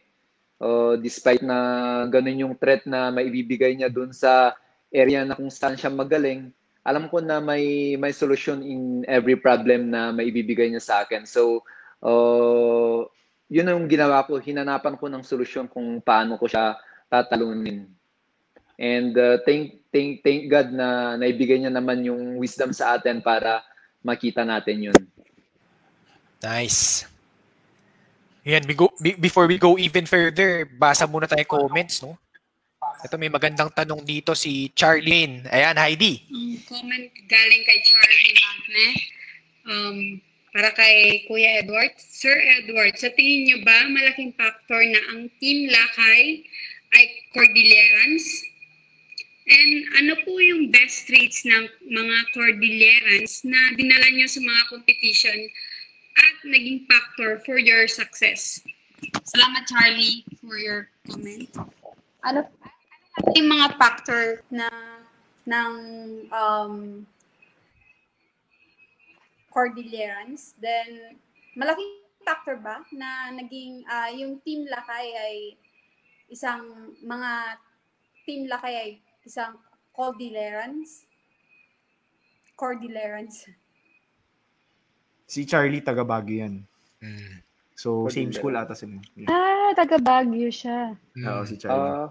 Kababayan. Well, siguro talagang timely lang talaga na pinanganak tayo dito sa bundok and nakatulong yung terrain sa atin para mahubog yung body build up natin. Pero sa akin kasi nawala. Hindi talaga nakikisama si Smart saka si Ayan. Guys, comment kayo below guys kung tingin nyo sino yung pinaka most reliable internet service provider sa Pilipinas. Baka mapag-usapan na rin natin ngayon.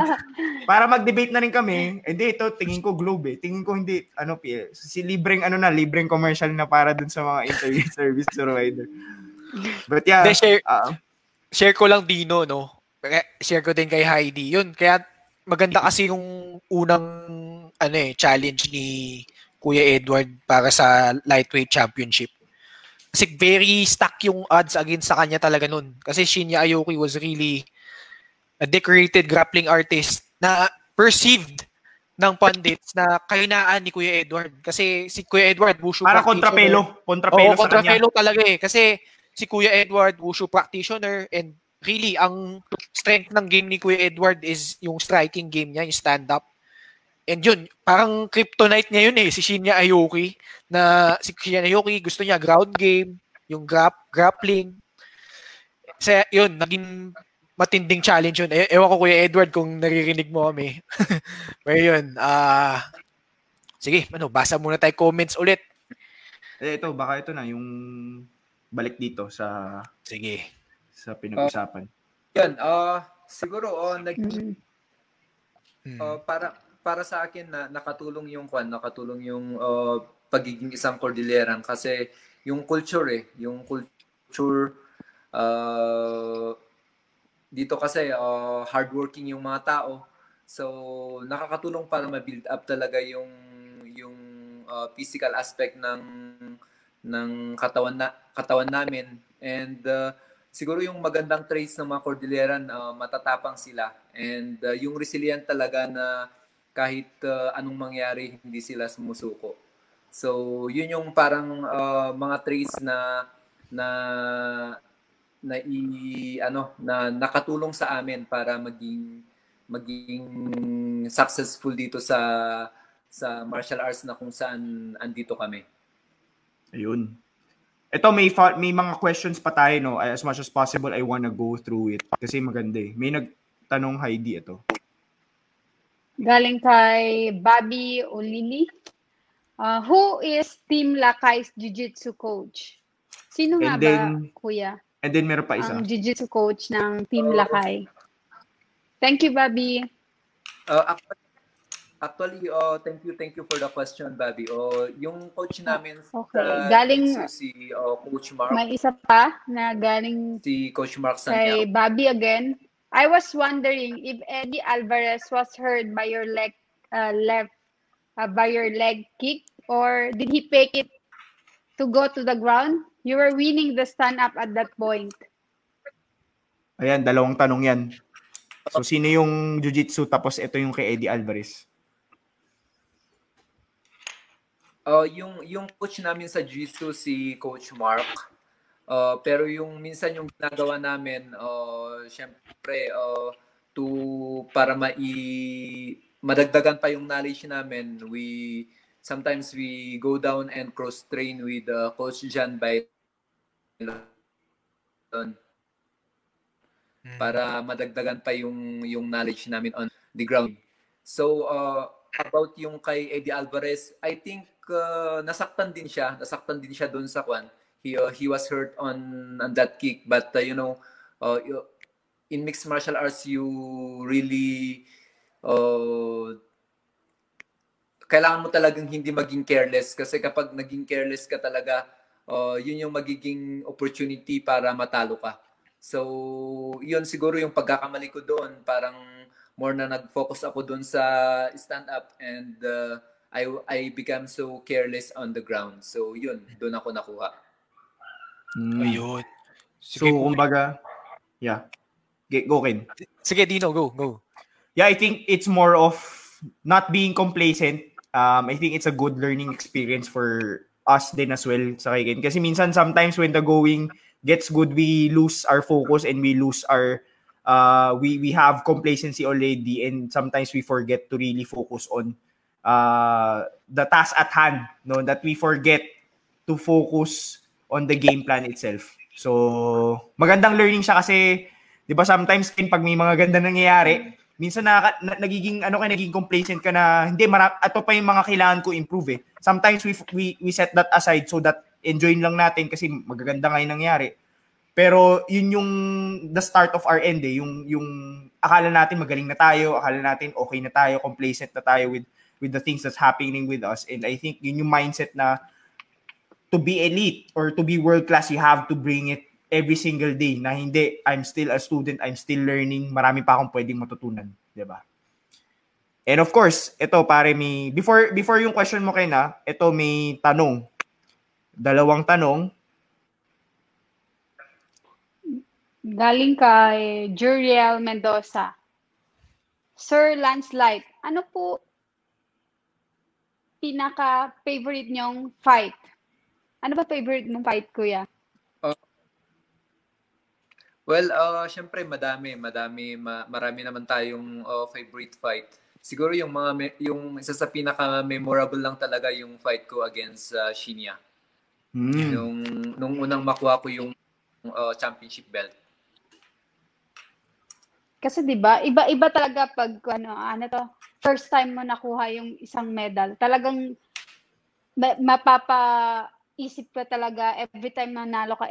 Iba yung experience pag nanalo ka ng first time medal. 'Di ba? Tama Heidi Ling.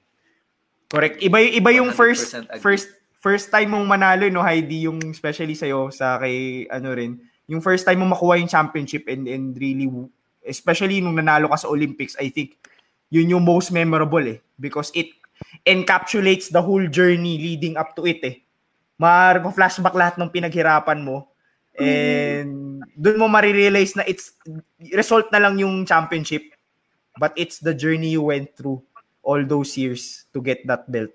Galing.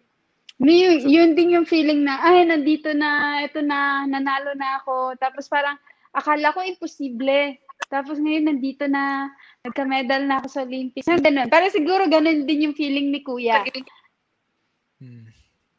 Tama. Yan. Agree ako doon.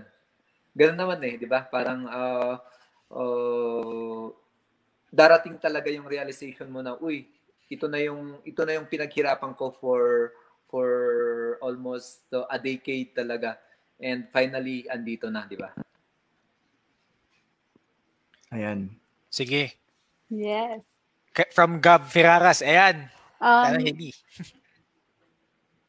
Galing naman kay Gab Ferraras.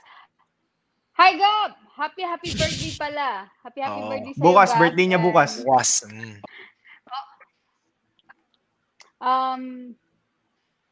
Usapang One Championship. Sino sa tingin mo ang susunod na kalaban mo kung sakaling lalaban ulit after ng COVID?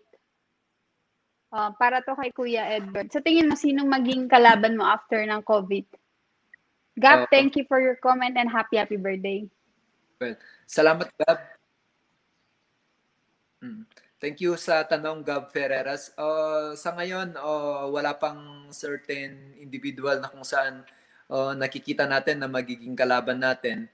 Pero yung challenge talaga ngayon, dapat ready tayo. Kasi anytime na parang naging open na yung borders, tuloy-tuloy na yung event ng One Championship So, for now, wala pa namang certain person na nakikita natin na magiging kalaban natin. Siguro yung sarili muna natin yung kalabanin natin ngayon. Totoo yan. Naiintindihan ko si Kuya kasi ako din. Kasi pag maging normal ng lahat, hindi pwede na sabihin mo pagdating dun sa laro, hindi ako ready. Dapat as an athlete parating ready kasi ang nirepresenta natin dito Pilipinas. Like Kuya, syempre, 1FC yan. Malaking bagay yan. Hindi pwede na, hindi kasi ako ready. COVID kasi, ang daming restriction. Hindi pwedeng ganon as an elite athlete. Nice. Tama. Ayan, Heidi, since binanggit mo na ni Vincent Van Gogh. Vincent Van Gogh? Yung painter? May quote yata si sabi na, great things are all things brought together. Ano daw? Great things are small things brought together. Nice. Great things are small things built together. Ganda ng quote na yan. Ayan, tandaan nyo yan, guys. It adds up. Yung great thing na yan, yung championship na yan, yung medal na yan, it all adds up to the small things that you do every single day. Sabi nga ni Kuya Edward, wala lang tayong Monday sa isang linggo. Meron tayong Tuesday, may Wednesday, Thursday, Friday, Saturday, Sunday. So kung anong gagawin nyo from Monday to Sunday, those are the small things that will lead up to the bigger thing. Diba? So parang yung sa atin, Ken, yung show natin, diba? We started with day 1, June 1, all the way to July 22 na. We have 7 episodes in. But the episodes happened because of the things that we did from Monday to Sunday leading up to every episode. Yun yung resulta, guys. It's really, you have to work for it. Yan. Ayan. Sorry, Ken. Meron pala tayong fan mail ngayon para kay Kuya Edward. Sorry, nakalimutan ko. Dapat nung midway. So ito, sorry Ken ito. Ken, ikaw na. You go ahead for this one. Ayan, from Isla Erica Bumogaw. Actually, she's silver medalist in Muay Thai during the 2019 SEA Games. So for Kuya Edward, he is a whole package athlete. He is great with his sport. He is a kind, God-fearing, humble, and family-oriented man. Siya yung tipong pag nandyan, mafe-feel mo talaga yung presence niya. Hindi ko malilimutan yung nag-shadow boxing partner kaming dalawa. 5 minutes lang yun. Pero iba yung saya at excitement. Ayan. Wow. Hi, Sly. Well, very kwentong batang to. Anong tawag nito? Very promising yung future nito kasi napakasipag na mag-training. Actually, kahit in this time ng pandemic, training pa rin tong batang to eh. So, ito yung susunod sa yapak ni Gina Inyong. And I'm very happy to see yung growth mo, Sly. Sana tuloy-tuloy mo hanggang ma-achieve mo yung gusto mong i-achieve dito sa sport natin.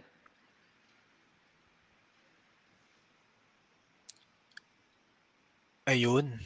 Fellow ano pala, Dino, no? Fellow SEA Games medalist ni Heidi tong si ano? Yes. Erica. Hindi ko alam kung kilala ni Heidi, pero hi to Islay, Erica Bumagaw. Hindi ko pa na-meet. Thank you Hi, for Sly.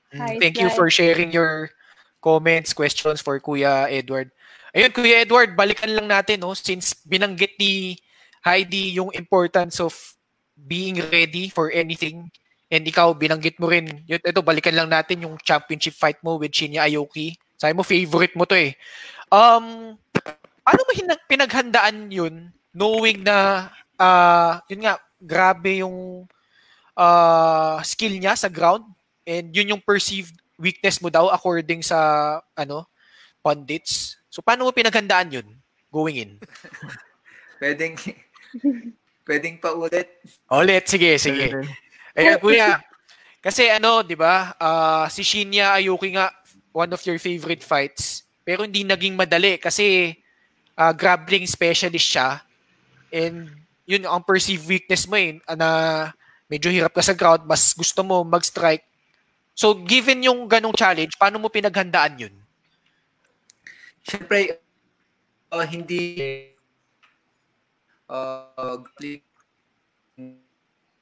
especially si Shinya. Yung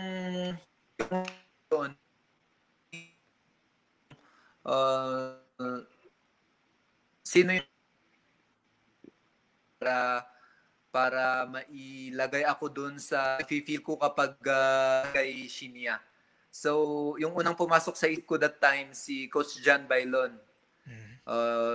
Napakagaling niya sa ground eh. At saka, syempre, yung jiu-jitsu niya sa Japan eh.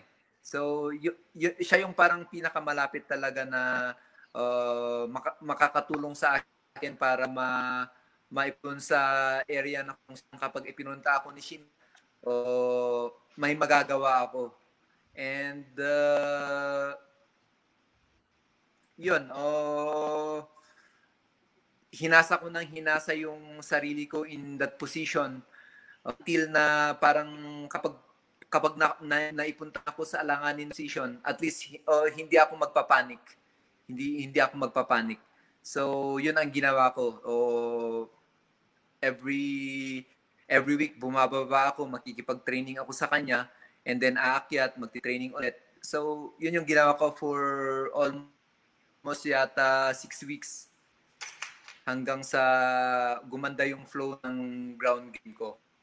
So, it will always boils down sa preparation. Kahit gaano kahirap yung inaasahan mong o haharapin mo, yung point doon is you have the time to prepare yourself. So, yun ginawa ko.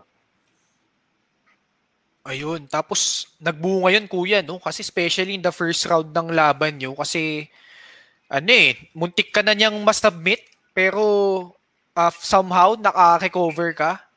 Tapos, paano yung nangyari yun? After ng first round, mukhang naka-adjust ka agad eh. So, paano yung adjustment process during that fight? Actually, yung inisip ko kasi nung first round, nung napunta na ako sa alanganin na position, talagang inilagay ko sa sarili ko na hindi dapat akong magpapanik dito.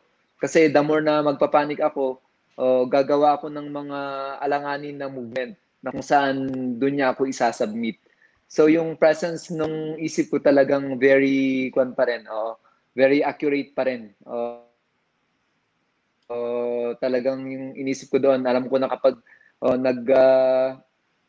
nagsalubong yung kamay ni Shinya doon sa baba, mahirap tanggalin. So, as much as possible talaga iniwasan ko na parang ginawan ko ng prevention para hindi ako pupunta sa pinakaalanganin na position. Ayun. In addition, in follow-up lang din, Kuya, na-curious ako, parang how do you, di ba sabi mo nga, hindi ka pwede magpanik kasi pag nagpanik ka, dun magsa-start yung mga pagkakamali mo. Or dun ka mapuput sa corner ng advantage na yung kalaban mo. How do you prepare for that? Kasi especially kay Heidi, I'm sure, meron dyan yung kaba yung fear, especially you're going up against the world's best, si Heidi. And for Kuya, you're going up against the champion. Like, how do you prepare for that kind of panic and fear? Kasi knowing you're going up against someone na kasi, di ba, sometimes mapasok dyan yung fear. So, anong mapapayo mo? Like, how do people prepare for that kind of, challenge? So, they avoid panicking. Uy, nawala. Ikaw Heidi, sige, just to put in your inputs din. How do you prepare for that panic? Sabi nga ni Kuya Edward, the most important part is really the preparation. But how do you prepare from yung pag hindi ka magpapanik, you're still composed? Siguro kasi nung time na pag nasa laro ka na, sasabihin mo sa sarili mo, prepared ka na eh. Alam ko na to, ganito na yung movement niya, alam ko yung ganito siya. So alam mo na yung next move mo. So dapat kumpiyansa ka talaga. Kasi sa weightlifting, 1 seconds of doubt, talagang wala na. Ganon din nata sa MMA. Pag konting lang, ganon ka lang, di ba, papasok yung kalaban, wala na, talo ka na, baksak ka na, gugulpihin ka na. So, dapat kailangan talaga kumpiyansa ka sa sarili mo. Na-prepared ka. Mm-mm. Kahit nandun ka sa baba, alam mo nang gagawin. Sa tingin ko, ganon yung mindset ni Kuya. Oo. Pero hindi ko alam. Paano yung mental tanungin preparation natin. nyo dun? Paano yung mental preparation? Underdog ka, ang dami nagsasabi, hindi ka. Paano yung mental preparation? Anong ginagawa nyo? Gusto ko malaman, na-curious ako. Kuya Edward. Ay, nawala yung audio. Kuya, walang audio. Wala yung audio. Narinig nyo ba, guys? Hindi. Wala yung audio. Walang audio. Sa sign language si Heidi. Try nyo ulit lumabas sa pasok ulit, Kuya. Ikaw, Heidi, ano tingin mo? Paano ka mag-mental prepare sa sarili mo? Ako naman, parang tinitignan ko yung sarili ko na good lift na. Nandun na sa taas ang barbell. Yun ang iniisip ko eh. Kasi pag iniisip ko na hindi, ito yung mali ko, yun, parang nadidistract ako. Kaya kailangan na good lift yung iniisip ko. Ayan. Hi! Welcome back, Kuya! Meron na. Ayan. So, tama yung yan! sinabi ni... Di ba? Tama yung sinabi ni Heidi Lynn. Preparation talaga. Preparation talaga kasi ando naman yung key eh. Pinupunta mo yung sarili mo doon sa mahirap na situation.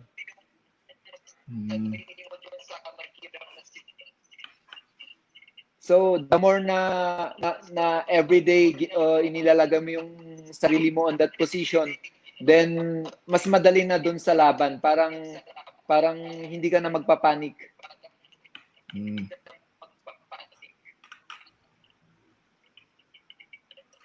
Yeah, I think the key there is really the preparation talaga, yung hindi ka mag-shortcut, talagang you're gonna mentally challenge yourself to prepare yourself to kumbaga itetest mo yung metal mo talaga sa training. Sa training dapat yung pinakamahirap, hindi na sa competition. Tama ba, Heidi? Totoo yan. Sa training ang pinakamahirap. Tapos pagdating sa laro, ilang rounds lang yan eh.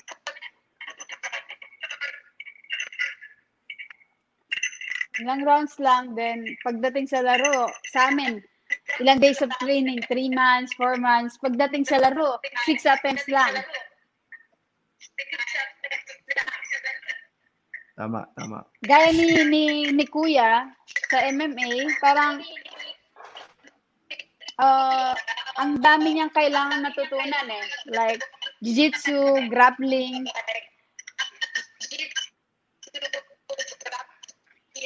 Ayan.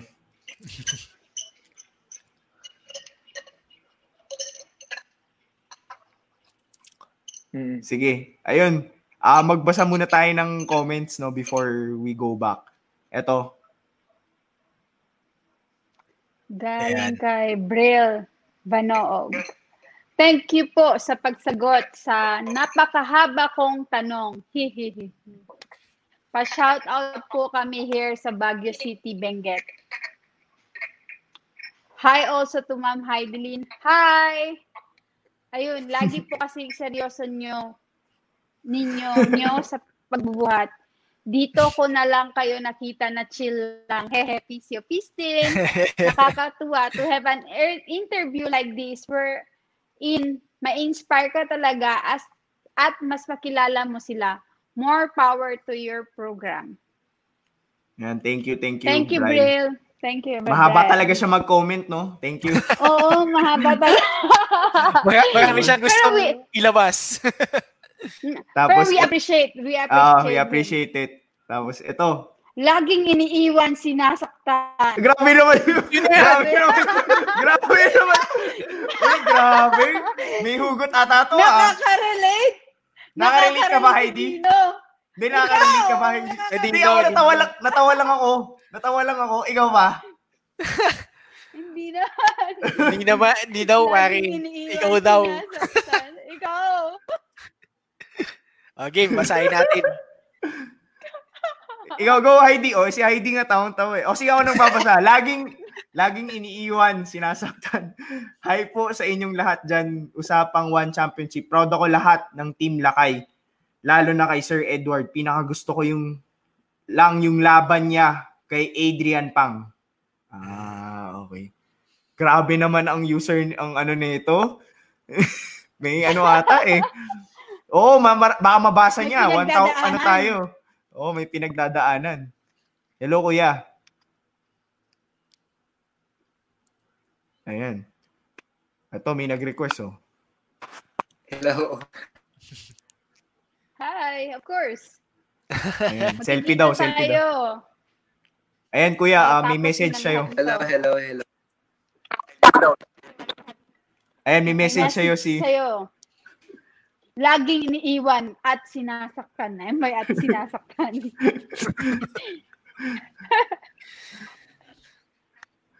Sige, basahin mo ulit, Heidi, para marinig niyo. Hi po sa inyong lahat dyan. Usapang One Championship. Proud ako lahat ng Team Lakay, lalo na kay Sir Edward. Pinakagusto ko yung laban niya kay Adrian Pang. Ayan. Saan ba tayo Yeah. Ayan, nakita mo ba, kuya? Thank you. Actually, maganda yung laban namin kay Adrian eh. Talagang matigas din. Very competitive na athlete din si Adrian Pang. Although syempre siguro mas naging favorable para sa akin, mas naging ganda yung performance ko. So, yun.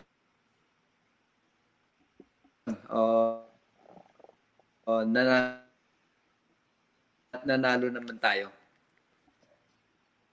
Kuya, may tanong ako. Ang daming tanong. Pero, kuya, sige, parang... Kasi thank you muna tayo, Heidi. Thank you muna tayo kasi laging iniiwan at sinasaktan.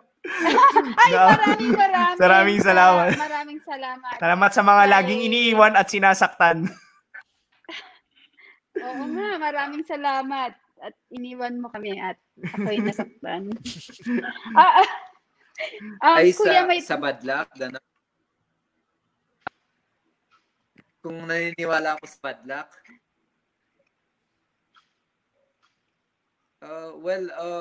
siguro naniniwala ako doon sa paghahanda. And then kasi Pero dumarating din talaga yung yung bad luck eh. Siguro mas kaya hindi nagpaganda yung performance.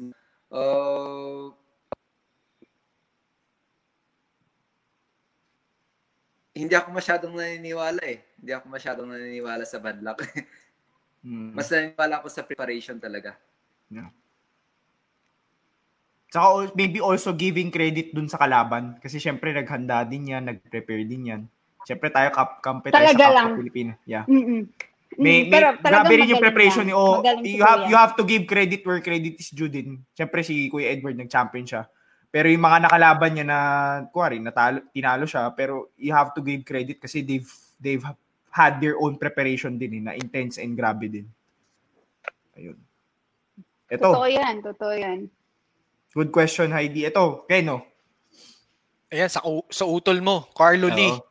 Sir Edward, mahirap po ba ang weight cut para sa inyo? Napapanood ko kasi hirap na hirap yung ibang MMA fighter doon. So, di ba, Kuya Edward, yung campaign at 155 pounds, tama po ba? 100. Lightweight eh. 155 yata eh. Di ba, Kuya? Ayan. Kuya, nabasa mo yung question?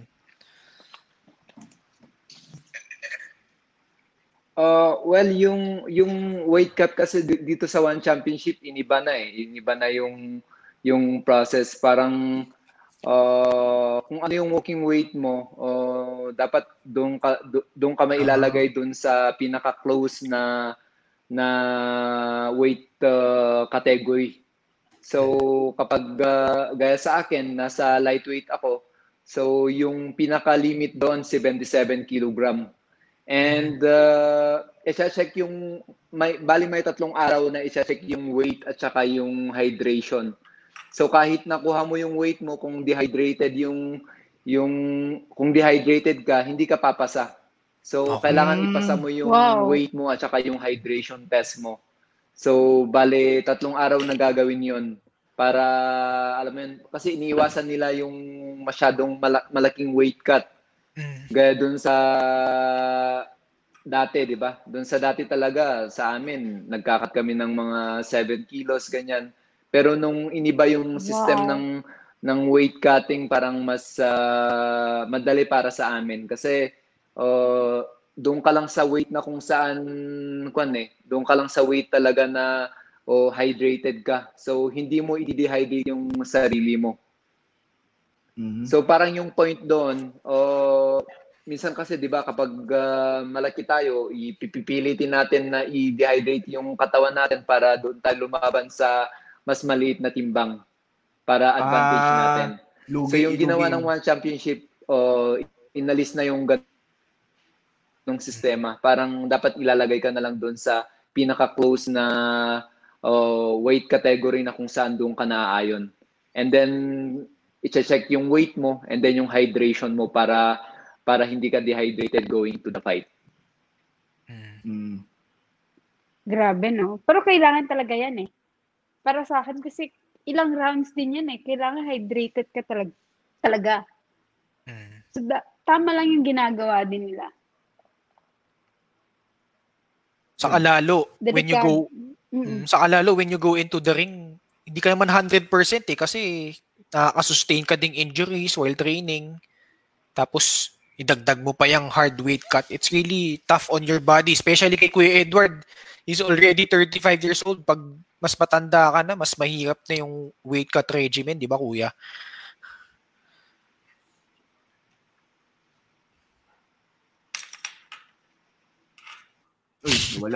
Nawala. Ikaw ba, anong thoughts mo dito ay sa weight cut? Siyempre, ikaw, yung sport ninyo parehas is making weight di ba? So, ano yung 55 kilos ka, Heidi, di ba? Tama ba? Sa 55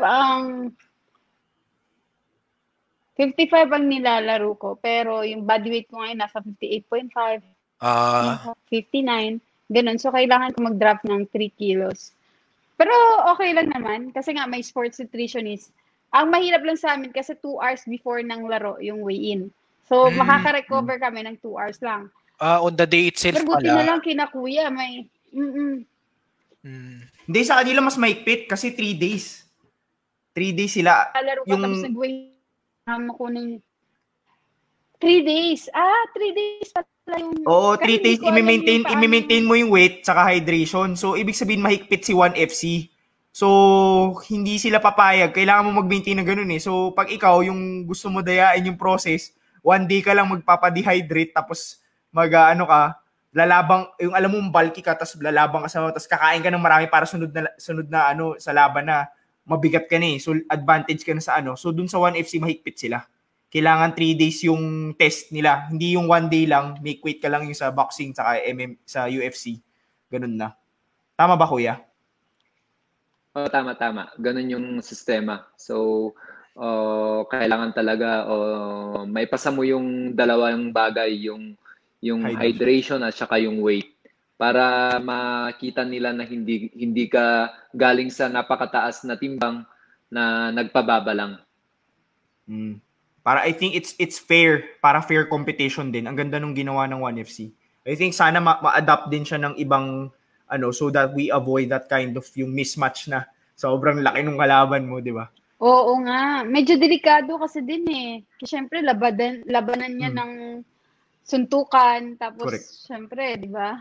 Tapos di mo alam yung kalaban mo medyo mataas yung body weight, tapos kakalabanin mo yung isa pala sakto lang, tapos pagdating sa laban wala. Ayan. Ken, no? Ayan. From my fiancé, Naj Miravalles. Sir Edward, pa-autograph naman po sa gloves ko, please. Puntahan mo sa Baguio, Naj. Punta kami Baguio pag tapos ng COVID. Ayan, kuya. At saka yung isa sa pinaka-importante kasi doon yung longevity ng Ngayon lang niya na basa. Ayun, kuya. Sige, dalhin mo sa gym. Yun. Kukunin niyo na ba Ninong? COVID-19. Ninong na naman. Yun, Kuya Edward. Tuwan-tuwa. So, yun. Actually, ginawa yun para sa longevity din ng career ng mga athlete. Kasi, syempre, may long-term side effect din yung masyadong mataas na timbang, di ba? Ibababa mo. So, I think yun din yung isa sa tinignan ng One Championship. Yung weight drop, yeah. Biglang weight drop. Eto, may isa pa kin. Ayan. From Bral P. Banoog. Yan, hindi-clear na niya yung tanong niya. Pero hindi, we don't mind you asking. Nakakatuwa yung mga tanong mo. Sir Ed, posible po ba na umakyat kayo sa middleweight to fight Mr. On Yang Sang? So yan yung nakalaban ni Brandon Vera sa middleweight ba? Middleweight division. So kuya, anong thoughts mo dyan?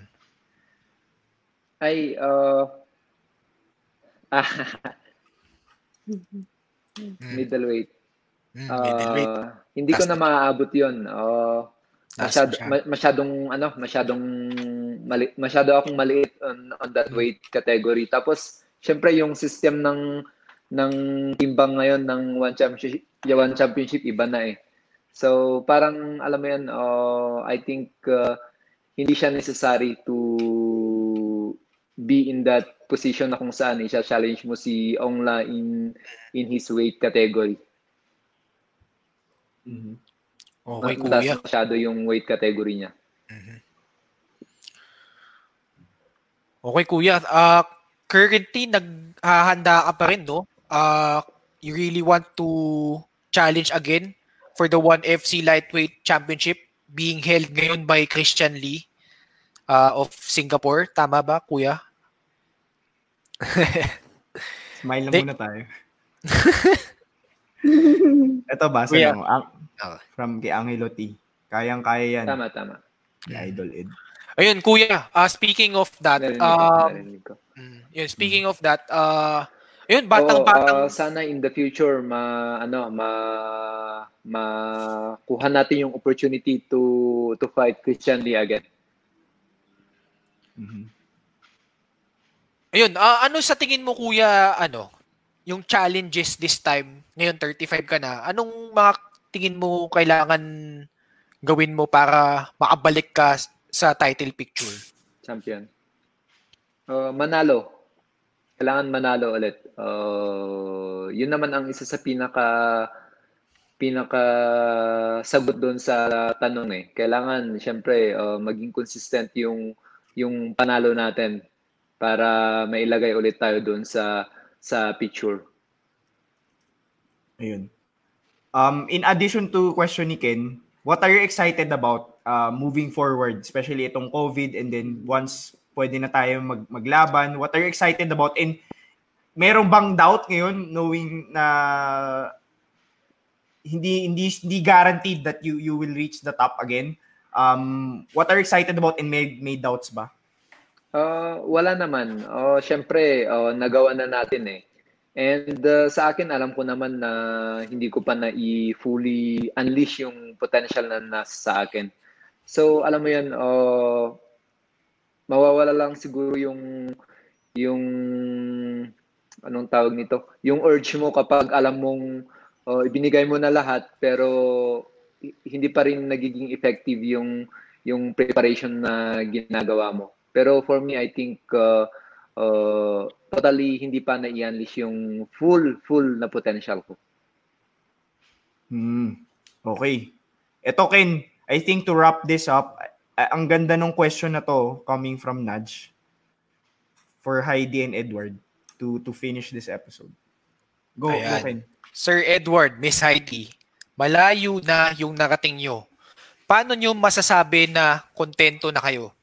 At wala na kayong pinagsisisihan pag iniwan nyo yung mga larangan nyo sa sports?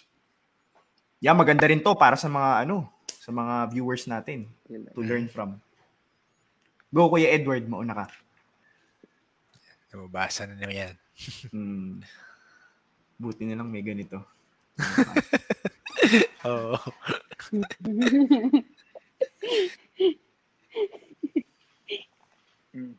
Yan ang gagawa pag slow ang data.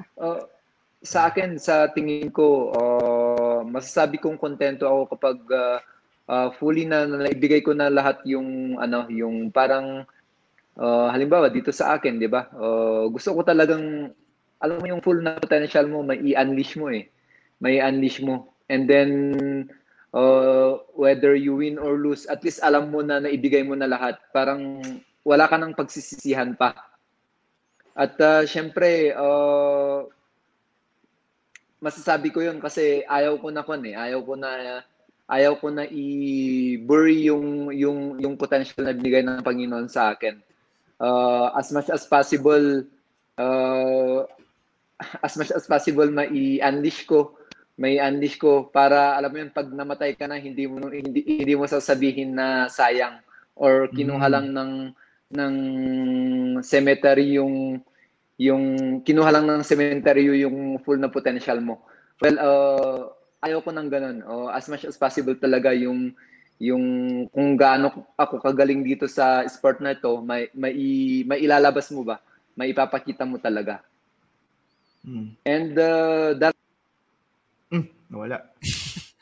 Heidi, ikaw muna. Heidi, ikaw. Ganda nung tanong. Ako muna. Okay. When will you say Paano that niyo you're gonna hang it masabi up na? You're gonna hang it up na. Yeah. Sa totoo lang, hindi ko alam kailan. Hindi ko din alam kung paano. Pero siguro pag nararamdaman ko nang hindi ko na kaya. Kasi syempre sa training medyo mahirap eh. Ang training ang mahirap, and pag hindi na ako nag-excel, kasi makikita mo rin sa resulta pag medyo tagilit na. At kahit anong ginagawa mo, wala nang patutunguhan, it's time to give up. It's time to move forward, to do other things as well. Kasi as an athlete, hindi ka forever. Hindi ka forever na atleta, at hindi ka forever na may lakas. Kaya ako, nag-stop ako sa school kasi alam ko yung lakas ko hanggang 30 or 32, 33 lang. So, kailangan gagawin kong lahat hanggang malakas ako. Gagamitin ko yun. Kasi ito yung, gaya ni Kuya, sinabi niya, yun yung talent na binigay sa kanya ni God. sa akin din yun ang binigay ni God sa akin. So, gusto kong gamitin ito as an opportunity para lalong lumakas. Then, at wala na kayong pag-iniwan nyo. Siguro sa akin, wala akong pagsisihan kung nakikita ko yung sports ko, weightlifting is growing. Ang dami nang nakakaalam kung anong weightlifting. Tapos, marami na rin naglalaro ng weightlifting. Ayan. So si Kuya Edward naman, hindi natapos eh. Yun. Syempre, halos halos may pagkakapareho din yung mindset namin kay Heidelin. Very true naman, 'di ba? Hindi ka naman palaging naglalaro eh. So, you should use yung opportunity na nasa sayo habang kaya mo pang maglaro para ma-reach mo yung gusto mo. Kasi whether we like it or not, pupunta tayo doon sa time na kung saan hindi na natin kayang gawin yung nakakaya natin ngayon. So, syempre, ayaw nating pumunta doon sa time na yun na kung saan sana sabihin mo sa sarili mo, sana ginawa ko to or sana hindi ko pa inihinto yung paglalaro ko. So, syempre, it's about accepting na meron yung time limit ng paglalaro natin and we will go there. Pero syempre, habang kaya natin, ibigay natin yung full potential natin habang kaya pa natin. Yun. So I think Ken, nakakuha ko dito Heidi saka Edward is yung parehas sila hindi nila iniisip kung kailan mag-end yung career. Basta merong feel nila kaya pa, they will push through without even thinking of what's next. Kasi pag inisip mo na kasi yung what's next, it really stops you from giving it your best and unleashing you, sabi nga ni Kuya Edward, is unleashing you from your true potential. And kaya yung mindset nila na hanggat na dito ako, ibibigay ko lahat ng kaya ko na mabigay. To prove na I can do it. Dino, tama naman yung sinabi mo. Pero syempre, iniisip din naman na natin yung susunod na pupuntahan ng career natin. Actually. Pero syempre, for the moment na alam natin na yung katawan natin is very fit for this sport, then we should not yet stop, di ba? Kasi alam naman natin na doon din tayo pupunta, di ba? Tatanda rin naman tayo eh. Pero for the moment na andyan pa yung kalakasan natin, andyan pa yung time natin to shine, then we should use it. Ayan. So I think to wrap it up, Kuya Edward, what would be your message for our viewers, no? Especially sa athletes, sa mga sports professionals, yung mga coaches, ano yung mapapayo mo sa kanila? Knowing this has been your journey for the past 20 years already, ano yung mabibigay payo mo sa kanila so that they can succeed just like you? Well, siguro yung may papayo ko sa bawat isa sa atin, yung i-live natin kung ano yung purpose ng buhay natin dito sa mundo, di ba? Naniniwala naman ako na bawat isa sa atin dito may purpose sa buhay eh. And we need to live that. Siyempre, ayaw natin na magsisi at the end na sabihin natin sa sarili natin na sana ginawa ko yung ganito, sana ginawa ko yung ganito. I think we need to understand kung ano yung purpose na yon. And we should live it. Para at the end of the day, masasabi natin na I have lived a life of purpose. Ganda. Yun. Okay, so ang payo sa inyo is really use your gifts. I think yun naman talaga ang living in purpose is really using yung gifts na binigay sa iyo ng mundo, binigay sa iyo ng Diyos. And using it and maximizing that talent and gift na binigay sa iyo. Hindi yung sasayangin mo para walang regrets, 'di ba? And ma-leave mo yung mark dito sa mundo. Ayun, Kuya. As support, syempre ipopromote natin yung Team Lakay Skin. Baka you can share to our viewers ano yung Team Lakay Skin at para sa ano yung makukuha nila from it. Yan, Kuya. Go. Well, yung Team Lakay Skin actually more doon sa mga merchandise na gamit ng mga merchandise talaga from Team Lakay. And syempre, ibinebenta natin to support yung cause natin. Syempre, yung cause natin is to develop more athletes in the professional area na kung saan nasusustain yung renta natin sa gym. So, yun. Hopefully na mag-avail sila. We can autograph it and send it to those who will be having their orders. Ayan. Applicable ba to kuya sa saan ba to, sa Baguio lang or pwede rin sa mga Metro Manila? Pwede rin. Actually, marami tayong order out from Baguio and yun, nasa-send natin through to sa mga deliveries, LBC or basta aabot yung delivery, yung nagdi-deliver sa kanila, pwede nilang i-try na mag-order. Ayan. As far as Davao, I think nakapag-send tayo eh. Wow, Davao. So yun, kung if you guys are looking for work, pang fighting equipment, no Ken? Tama. So if they're looking for fighting equipment, you go to Team Lakay Skin. There's contact details there and you can just saan ba kuya? Just message lang sa Facebook kung mag-order. Tama ba? Oo. Mag-send sila ng message doon sa Team Lakay Skin. Ayan. Of course, to support our Team Lakay, one of the few world-class sports organizations right now sa Philippines na pinagmamalaki ng bawat Pilipino. And one way to support them is really to purchase. No, bibili na lang kayo, bili kayo sa Team Lakay Skin and they have products that you can use when you go through training, especially if you're a big MMA practitioner then, or you aspire to be a MMA mixed martial artist like Edward the Landslide Foleang. So that's a perfect opportunity for you as well to get your training done and also support our local athletes. Ayan. Thank you. Ayun. So, ayun, thank you message Heidi for kay Kuya Landslide. Kuya, thank you so much. Alam mo bang excited ako na makita ka kahit dito lang sa Zoom.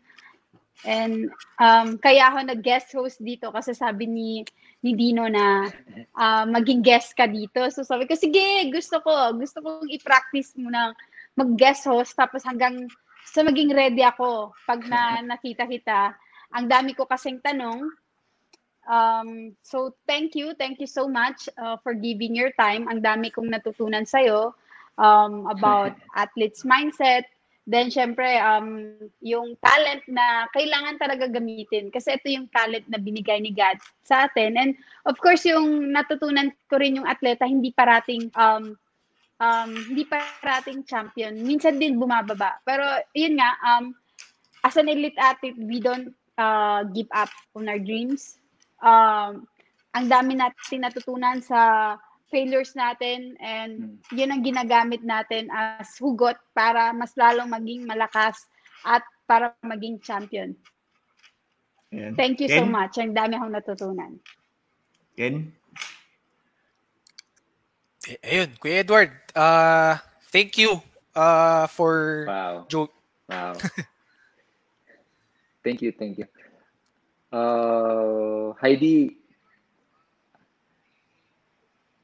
And Kuya Edward, sige, baka may gusto ko sabihin kay Heidi. Heidi, thank you din sa opportunity, Ken and Dino, para kahit nagpalya-palya yung internet ko dito. Heidi, don't give up doon sa dream mo. Ang bilis ng araw, 2007 lang nung nagkakilala tayo and now you are really close on that gold medal sa Olympics. Sana hindi hindi ka maging complacent. Yung urge mo to get that is as strong as in the beginning, andun pa rin. And you are inspiring a lot of people. Sana maraming nagsasabi sa iyo niyan. And I'm one of those people who are inspired looking at your growth as an athlete. Sana ituloy-tuloy mo and continue inspiring the youth of our nation. God bless you at we are praying na makuha mo, maiuwi mo yung gold medal dito sa bansa natin. Ayan. Mag-thank you ka, Ken. May Thank thank you you so pa much, kami, Kuya. Kuya. Mag-thank you pa kami. Mag-ulit. Ken, ikaw muna. Ayun, ako kuya, thank you. Kuya Edward, thank you sumama ka sa amin sa episode. Kahit na, grabe, chinaga Oo mo nga. yung signal kahit hindi Oo. pumapabor sa atin. Kahit 10 beses ka na yatang pabalik-balik kasi napuputol. Pero yun, sobrang na-appreciate namin. Sobrang dami kong natutunan and I'm sure yung mga viewers sobrang daming natutunan sa inyo. And ako especially hanga ako kasi all throughout the years very humble ka pa din. Kahit 2 beses ka nag-champion, ganun pa rin yung mindset mo. Gusto mo pa rin magpursige. And sana okay ka dyan sa Baguio. I know it's been really hard. Mahirap yung training, mahirap yung sitwasyon ngayon. Yun, best of luck sa career mo. And yun, sana magkita tayo kung pumunta kami dyan sa Baguio. Pa-autograph Sige, pag wala ng pandemic. Ayan. Ako naman, mag-sparring kayo, Ken. Baka gusto mo. Sparring kayo. Pwede. Nag-iisip. Okay, tayo. Kuya Edward kasi si Ken, nakikipag-sparring kasi yan. Yung, syempre, may headgear, tapos may ano. Baka gusto mo, Ken. Boxing lang. Boxing lang. Pero hindi. Wala. Kawawa ako dyan kay kuya. Ako, kuya. Kuha mo na lang ako kung paano di mabugbog. Chess na lang, chess. Pwede. Ako, kuya, gusto kong pasalamat kasi, gaya nga sabi ni Ken, for giving us the time and really remaining humble and despite all your busy schedule and also your preparation for yung mga gusto mong mangyari, no? I truly believe it really comes down to preparation and I just wanna thank you for spending time with us. I know, syempre may family ka rin, may mga friends ka din, but you chose to spend one of your evenings, no, sa buhay mo dito sa amin. And maraming salamat po. And siguro itong masasabi ko sa mga kalaban mo, kahit gano'n mo pahirapan ang the landslide sa pag-connect sa internet, no. So kung i-connect ko din sa mga kalaban niya, kahit gano'n mo pahirapan ng isang Edward Foleang, babalik at babalik yan. No? Babalik at babalik yan para makuha yung gusto niya, which is nangyari ngayong episode. Diba naputol yung internet? So doon, pahirapan yun ng pahirapan. Hindi yan susuko. Babalik at babalik yan para harapin kayo. So yan ang message. Ayan, yan ang message, no? Kahit sa internet man yan or sa 1FC, kawawa kayo kasi galing, di ba? Kawawa kayo kasi babalik at babalik yan si Kuya Edward kahit mahina yung connection. Ayun, thank you Kuya. Hopefully nag-enjoy ka naman. Talaga. Nag-enjoy ka sa episode namin. Thank you for sharing your journey and story. Thank you so much, sana Kuya. ng journey natin pag mas maganda pa yung internet. Pero actually, syempre minsan talaga dumarating yung mga unexpected, but we need to face it. Yun. From internet, no, we have to face the challenges in life and it's really about showing up. No? Nawala ng internet, balik. So ganun din sa 1FC. Natalo ka or nabigo ka, babalik at babalik tayo. Correct. So thank you Kuya. Maraming salamat po sa oras ninyo. Magandang gabi po. Thank you. Thank you. Ayan. Thank you so much, Kuya. Nice to see you again. See you. Sige po. Kuya, baka may babatiin ka bago ko umalis. Babatiin ka ba? Sa lahat ng mga viewers natin, thank you for watching. Kahit hindi naging maganda yung connection natin, thank you for staying with us. God bless you and keep the faith. Even in the midst of this pandemic, sana yung faith natin hindi pa rin nawawala. Ayan. Keep the faith. Thank you, Kuya. God bless sa training mo. Looking forward to your upcoming fights. God bless bye, Kuya. Bye-bye. Stay safe. Bye. Stay safe din. God bless you. Ayan. So, grabe, no? Grabe yung laban natin tonight. Tonight talaga. Pero, oo. Ito, may mga nag-comments po. Basahin na rin natin. Ito. Ewan ko, puro emojis. Uy, grabe. Ernie Braca. MMA fighter din to. Mukhang MMA fighter din no? Tapos, eto Ken, from Ayan, siya din. Si Jeremy Pacatiu. Good message from Kuya Edward. Ikaw, Ken, anong yung napulot mo kay so far dun sa yung tumatak sa'yo? Ayun, hindi naging madali kasi yung journey ni Kuya Edward eh. Dami niya sinacrifice. Hindi ko, rough childhood kasi talaga siya eh. I won't divulge into details anymore. May nangyari kasi sa family niya. And, ayun, kailangan niya mag-sacrifice eh. Hindi naging madali. Ayun, yun yung naging driving force niya kasi. Yun, hindi naman well off yung mga magulang niya. Tapos yun nga, yung tragic accident. But, yun, nagpursige siya. And ang pinakagusto ko kay Kuya Edward, kung gaano siya ka-intense sa laban, ganun siya ka-humble in real life. Oo nga, yun yung sinasabi ko. Yun yung extreme eh, di ba? Tama. Very God-fearing, very humble, hindi nakakalimutan saan siya nanggaling.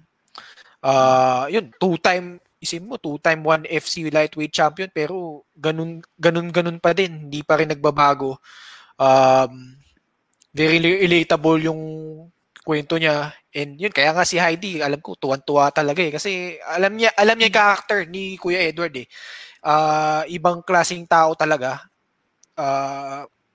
Outside the ring, you know na very genuine, really has a good heart, may malasakit sa pamilya sa bansang Pilipinas. And yun, hopefully, okay lang. Yun ang first and foremost gusto kong hopefully okay lang siya and Heidi also. Okay kayo during the pandemic. Yun muna importante beyond sports, beyond our goals in achieving what we want in the Olympics, in the 1FC. Yun, sana okay lang kayo, okay family nyo. Yun. And I'm sure yung mga viewers natin during these tough times nai-inspire sa inyo. And I hope na kayo nag-enjoy din kayo na sumasama sa amin. Yun lang naman. Ikaw, Heidi, anong mo? Like, to summarize the whole episode, what was your biggest takeaway? Ang biggest takeaway ko? Siguro yung gamitin ang talent. Like, me as a weightlifting, ginamit ko talaga siya. Kasi syempre, itong talent, binigay to ni God sa atin. So, nakita ko kay Kuya, ginamit niya talaga yung talent niya. From wushu to MMA, binigyan kasi siya ni God ng wisdom eh. So, ginamit niya yun para to inspire people. Not only to compete, di ba? Hindi lang only to play eh. Kung hindi, nagpapa-inspire din siya sa mga tao. Yes, mabagsik siya pagdating sa court. Pagdating doon sa ano bang tawag doon sa court ba yung tawag doon? Sa ring. Octagon. Sa UFC octagon eh. Sa octagon, ring yata yung ring. Ayun.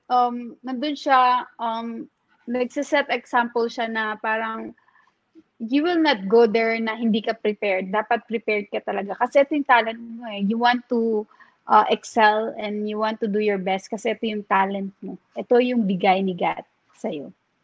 Ayan. So yun yung takeaway ko. Ayan. So for our viewers, guys, if you know what your gifts are and talents are, hindi habang buhay nandyan yan eh. Sometimes you can only use it for a certain amount of time. Because, di ba, bilang naman ang oras natin sa mundo, so might as well make the most out of your gifts and talent na binigay sa atin ng Lord. Ang sabi nga nung one of the people I look up to nga last year, sabi niya, when you don't use your gifts and talents, you are greedy. Pinagdadamot mo yung binigay sa'yo ng Diyos at ng mundo. So might as well use it. Because kung hindi mo siya gagamitin, it's gonna be taken away from you. It's gonna be given to another person. And sila yung kukuha nung place na dapat ikaw gagawa. Diba? Pwede naman hindi pinursu ni Heidi yung weightlifting eh. Pero meron ibang papalit dyan. So ginamit niya. So siya yung nandito. Nandito siya going through this journey, and I think the message that I got from Kuya Edward was really use your gifts and talents, and if hindi mo pa alam kung ano yung gift and talent mo, hanapin mo, mag-try. Ang ano ba suggestion natin dyan, pero sa akin mag-try ka lang na mag-try to find your gifts and talents. Luckily for me and Ken, we found our talent and gifts. And we're using it here sa show ng For the Love of the Game to send a message to the Philippine sports community that if you're going through things, we got your back. This is the show. We get to really say na it's gonna be okay. Na no matter what happens, di ba? Kung sila Kuya Heidi at sila Kuya Edward na pagdaanan nila to, kayo din, kaya nyo rin. Di ba? So ako rin, nakuha last na message na kuha ko dyan is yung, grabe diba, 30, ilang taon na siya, Ken? 34, 35? 35. Diba, 35 na siya, no? And parang feel pa niya, he can still do it. He can still fight. He can still win the championship. So parang ako minsan, nung 30 na nga ako ngayon, minsan naisip ko, tanda ako na, or 35. Parang kaya ko pa ba abutin yung mga pangarap ko? Pero hearing it personally from him on live, nare-realize ko, shit, kaya ko pa pala. Kasi kaya ni Kuya Edward, kaya ko din. Kung feel niya kaya pa rin abutin yung mga pangarap niya, kaya niya gamitin yung talent niya. Ako at 30, hindi ako pwede magreklamo. Diba? Kasi ito, world champion to. Ako, sino ba ako, diba? So, yun yung tutunan ko from Kuya Edward tonight. So, yun. Magbasa muna tayo ng comments. Si Heidi, lapit na rin mag-30 yan. Ayan. So, ito, Heidi. Baka gusto mong basahin. Oo, malapit na. Galing kay Nudge. Oo, next year pa. Next year pa ba? Galing kay Nudge. Sir Edward, thank you. Kahit hirap ka sa signal, talagang umi-effort ka na makabalik sa podcast. Sobrang nabilip ako sa videos mo and sa faith mo kay Lord. Gusto ko na tuloy manood ng live sa laban mo. Tara! Nood tayo. Nood tayo, Nudge. Sige. Oo, gusto ko rin. Ayan. Gusto ko rin i-cheer si Kuya. Ayan, isa pa. Heidi.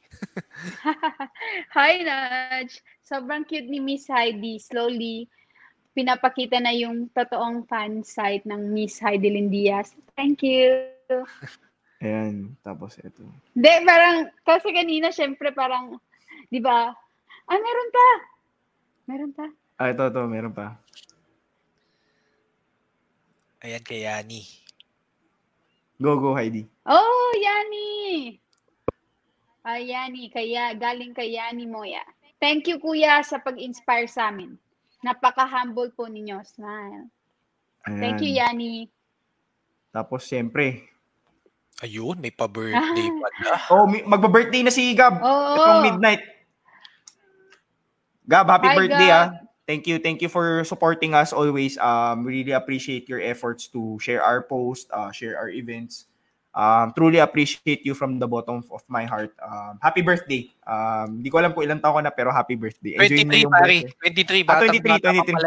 Batang-bata pa pala to. Michael Jordan pala eh. Ito pare, pinaka nakilala ko tonight, si Bryle. Memorable. Kasi ang haba nung kayong iniiksinan niyo, one sentence na lang. Man with many words. Bryle, thank you pare. Sobrang thank you for engaging with us. We truly appreciate your time. Hopefully, so next week you can engage with us also. And of course, coming from Josie, Malateo, Kubalit, wow, so much inspiring. Pero alam mo, sa totoo lang, bukod kay Bryle, tumatak sa akin yung sinasaktan, iniiwan mo. Alam mo, yun yung pinakatumatak sa akin. Yun eh. Laging sinasaktan. Ay, hindi. Laging iniiwan, sinasaktan. Oo. Ayan. Tapos, of course, just like and follow us on our Facebook and Instagram and also Twitter. Ito pare, baka gusto yung banatan to. Sa dami ng nakalaban nyo dati sa lahat ng pinaganda yung panglaban, kung papapiliin po kayo sino ang susunod na gusto yung bugbugin, si Globe o si Smart. Patay. Mamaya, pwede tayo sponsoran yan. Mayari tayo. Oo, baka mayari. Huwag na tayo mag-comment, pero ayun lang, just throwing it out there. Pero yun nga, ang ganda nung realization ko dun, di ba? Si Kuya Edward, kahit ang daming disconnection, kahit ang daming pagsubok, he still finds a way to join our show and share his journey and experience. Hindi naging madali, pero nagawa ng paraan, di ba? So, ganun din. Ganun din sa buhay, di ba?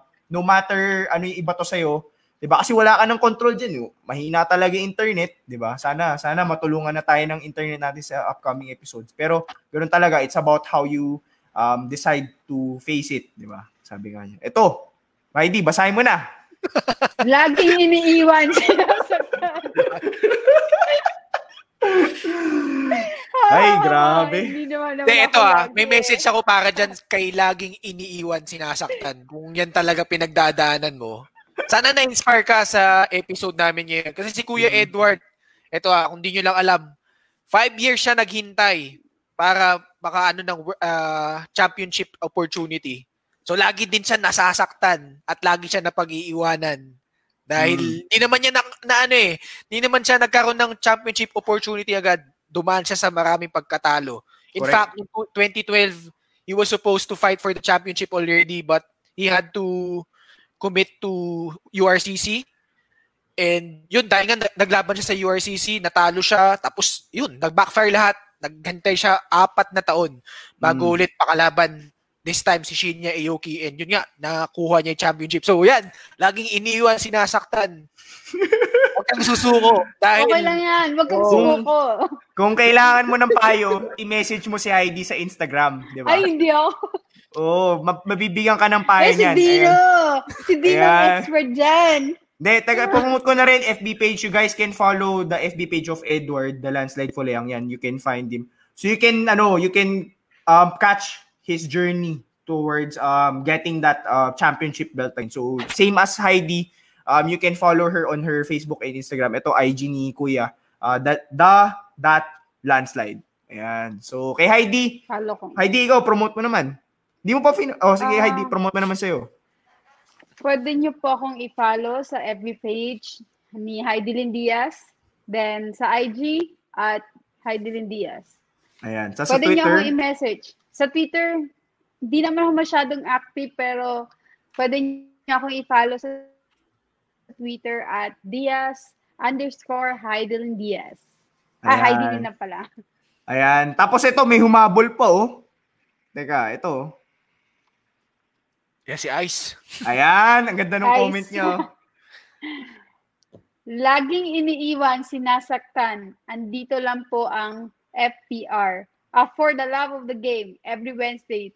Every Wednesday ito. Ganda ng plug. Kita Kids. Ayan. Oo nga. Kung lagi kang Nandito- iniwan dito ka na lang sa For the Love of the Game. Lang Kasi kami. dito, we will listen. Ayan, we will listen. Ito, si Brian, nakisakay na. Ayan, basahin mo, Ken. Ikaw naman, Ken. Naging love portion tong natin. Oo nga Or eh. laging Hindi po iniiwan, dito sinasaktan. Meron pong Papa Jack, hindi ko po alam kung may love doctor ba dyan, pero hindi po kami para i-consulta yan for laging right person, right panahon, and right reason, it will come. Ayan. Tapos ito last. Yes. Thank you, Kuya Edward and Misay. Another inspiring episode. Kahit medyo nagka-problem sa signal. Good job, bros. Dino and Ken. Ayan. So yan, Ken, of course, I'm just gonna promote my group, Sports Professionals Network PH, kasi this is a group that I'm slowly building. Medyo mabagal na yung paglaki ngayon, pero it's really a network group for a lot of sports professionals na if you're looking for a certain skill set ng sports professional, this is the group you look for. Si Heidi member na dyan, ako member na yan, si Ken member na rin dyan. So it's a free for membership, wala pong bentahan dito, it's really for networking. So kaya marami akong hindi ina-approve na post kasi pagbebenta po yung so hopefully you can understand kasi the purpose of this group is really to network with one another and look for maybe give opportunities. Kuwari, nagbubuo ka ng team, naghahanap ka ng coach, baka doon ka makahanap, di ba? So, ayun. And of course, yun, next episode, pare. Ayan. Ken. Tunghayan nyo kami sa July 29, Wednesday ulit, 8 p.m. We'll have our special guest. Hindi muna namin reveal. Basta he's a part of the LPU coaching staff. So, magandang yan. Saka ang ganda ng story niya, pare, yung he had to feed his family, just like kay Edward, di ba? Nagkaroon ng dilemma, he had to feed his family, but ginawa niya ng paraan na ma-feed yung family niya, nagsikap talaga siya to pursue his passion and love for the game of basketball. And I think me and Ken can both relate to it na, meron tayong crossroads na kailangan natin kumita, pero kaya mo pala gawin, nakikita ka ng pera, sagain mo, tapos you still do the love, kumbaga yung love mo for the game of basketball. So, or kumbaga for the love of the sport. Ayan. Join us next Wednesday. Ito, may humabol pa. Grabe. Akala ko pag laging iniwan, akala ko pag laging iniiwan, iwanan din dapat. Buti na lang, nag-iba mindset ko. Yan. Ay, di ano masasabi mo dyan? Iniwan ka na ba, Heidi? Kinikilig ako. Maraming beses na. Bakit ako? Dapat ikaw, Dino. O, ikaw daw. Ayun, no? Bakit ako? Lagi Sabi niya, daw, thank you Dino. po. Parang nakarelate si Heidi. Sobrang saya niya. Ayan, no? Sobra. Ano pa? Oo. Ayun, Medyo papasalamat lang. tayo, Ken. Sponsors. Sponsors. Pare, pasalamatan mo na yan, mga sponsors. Saka na yung Dream Movement. Saka na, medyo gusto tayo. Saka na yun. Ayan, yung mga sumali sa 12 pieces Sriracha Wings promo. Yun, hopefully you've shared it and nilagay nyo sa public yung settings. So just follow them on Instagram and Facebook at 205BGC. Ayan. Round Tapos 6 nagde-delivery na rin. Yan. Round 6 na rin. Naku, hindi pa natitikman ni Heidi. Parang- Mag-reunion tayo, Heidi. Pagbalik mo dito, kita tayo for the love. Tapos Tayo. Diyan ba tayo? Diyan tayo. BGC. Akala ko 205 sa Wangfu tayo. Pwede Sa rin. sa isang araw, 205, isang araw, Wangfu. Ikutan Tapos natin isang yan. araw, rice in a box. Tapos isang araw, QQ ramen, di ba? Natikman na natin. Ayan, as you can see flashing on the screen, Comida Foods. So yun, message yun lang kami ni Dino.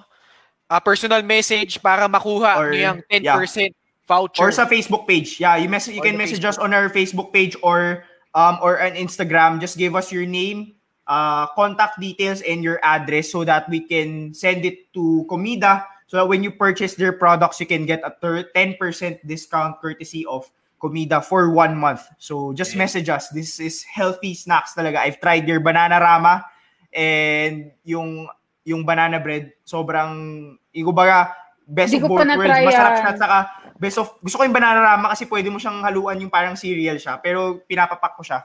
Yun yung Swak kay Heidi yan, healthy. Tapos ito pare, Oh. yung newest member of the family. Parang gusto Ayan. ng cookies Ayan, get a chance to get home-baked cookies and 1 liter of milk tea from Sarah's Bakery. Wow. Follow 1 them on liter. Facebook and Instagram at Baked by Sarah and at Sip and Tea. Fresh tea every day. Just follow their Facebook and Instagram accounts as flashed on the screen. Ayan. Ayan, dumadami ng sponsors natin. 3 na yung Yes. collaborating with us. So it's good news for us and good news for our viewers because they get to experience yung mga giveaways natin. And of course, Ayan, Price Princess. So, just follow them on Facebook and Instagram. And of course, Avali Packaging PH, your one-stop shop for all your packaging needs. Follow them on Facebook and Instagram, Avali Packaging PH. and of course, just to promote again, just support for kay Kuya Edward for being supportive of our show. Check out Team Lakay Skin if you're looking for your... Ayun, may mask din sila actually perfect for COVID, no? This is really support for our local athletes and how they've inspired and carried the banner or the flag of the Philippines. Yan, Team Lakay Philippines, you can just contact them and they deliver all over the Philippines, no? Nag-deliver na daw sila sa Davao. So, yeah, just contact them. And of course, pare, pasalamatan mo na rin naman the crew behind all of this, our creatives team. And si So Mario. yan, si Neil Fernando, Isaiah Kua, and Christian John Cristobal. Thank you so much kayong tatlo. Solid talaga yung samahan natin. Without you, lalo ngayong episode, grabe, naitawid natin. And ayun, hopefully, nag-enjoy din kayo. And yun, special thanks kay Marian Evangelista from behind the scenes, our production head. Ayun, lagi lang siya nakaalalay sa atin, Dino. Sharing feedback. Ayun, ayan, si Ice, napakagaling kumanta niyan. Ewan ko, sana marinig ng ibang viewers natin. At siguro, mga special guest, kung may gusto siya iparating. Ayun, Ice, galing mo. Solid ka man. Excited na yun sa August 5 episode natin kasi alam mo naman kung sino yung August 5 episode natin, di ba? Na-pre-interview lang natin nung Monday. So, ayun, Yes, excited. Heidi, thank you din pala kay Heidi. Ayan o. Kilala niya kasi yung August 5 eh. Ano na yung gold medalist Heidi, yung August 5 na guest.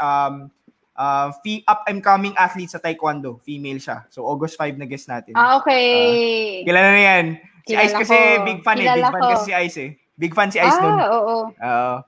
Ayun, Nike Adidas. Nike Adidas. Nagpaparamdam naman kami. Ayan. Yay! Thank you po. 205 last week. Ayun. Paganda ka ng paganda every episode. Yun, no? Thank you po. Thank you po. Siyempre, hindi na siya laging iniiwan at sinasaktan, di ba? Kaya paganda na. Maganda bawat episode. Ayan, ito, si Inadjo. Pag naiwan at nasaktan, meaning na bless, may blessing na parating. Tamo, kay may Ken ako. Kita mo, may Ken. Last na to. Grabe. Grabe. Wala akong masabi dyan. Patay tayo dyan. Ayan, agree. Dapat may airtime si Ice. Yan. So, next time, no? Pag sa August 5, papaharanahin namin si Ice. May complete yan. Guitar, tapos may vocals. Kompleto yan, di ba? Yun. Guys, baka may papasalamatan kayo before we end this episode. Anyone? Si Heidi muna. Heidi, go. Thank you so much sa lahat ng nanonood. At sinabihan ako maganda. Sana po may marami kayo natutunan. At kagaya ko, marami din ako natutunan kay Kuya Edward. At sana ma-apply natin ito sa daily life natin as a Christian or as a Filipino. And ayun. Yeah. Thank you, Heidi. Ken, ikaw. Ayun, thank you to the Dream Team. 7 na tayo. Marion, Dino, Heidi, Jod, Ice, and Neil. Ayun, sa sobrang dami natin, hirap na ako. Baka may ma-miss out ako. Pero yun, thank you very much. Ang ganda ng collaboration natin. Tulong-tulong tayo lahat dito. We learn from each other. And most importantly, we gain yung new friendship. Yeah. Aside from Dino, no? And Heidi. Yung mga guest natin. Yun, special thanks. Of course, my fiancé, Najmi Ravalles, always supporting me. Yan, siya na nga nag-sponsor na ring light ko. Yani, thank you. Isa rin yan sa lagi sumusuporta sa atin. Hopefully, things are okay na. Yun nga. Tapos, sino pa ba? Ayun, sa Newbies Broadcasting Academy, mga lagi sumusubaybay. Sila Anthony, si Nico, si Jaime, si Lawrence, si Irvin. Mga yan. And of course, special shoutout kay Sir Noel Zarate and Sir Jay De La Cruz. Lagi sila tumutulong na kung paano mag-improve as a host, as a sports host. And lastly, Block 5, sila Monica, si Joke, lagi sumusubaybay, si Ronald din yata.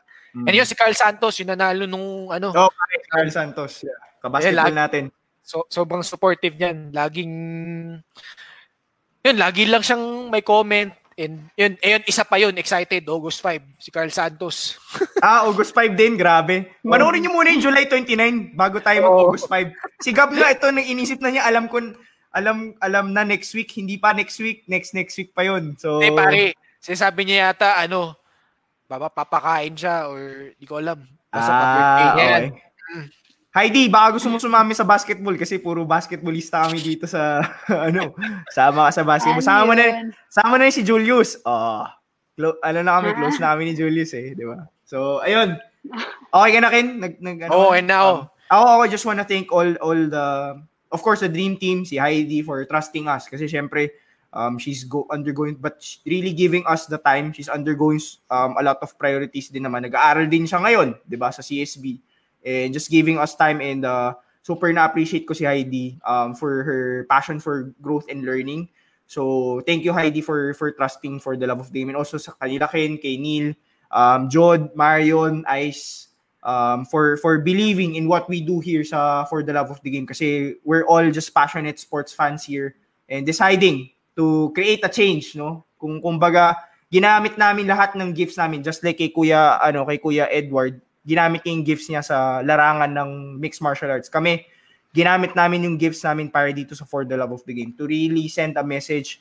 And if you want you need someone to support you during these challenging times, maybe this is the show for you, because we're gonna bring in guests that have underwent so many challenges in their life, and maybe you can be inspired by them, and maybe they can change your life, no? So ganun ang paniniwala namin dito sa show na to, because we believe this can create the impact and change the Philippine sports community needs moving forward, and we wanna set as an example of that change. And instead na wala kaming gawin, might as well show up.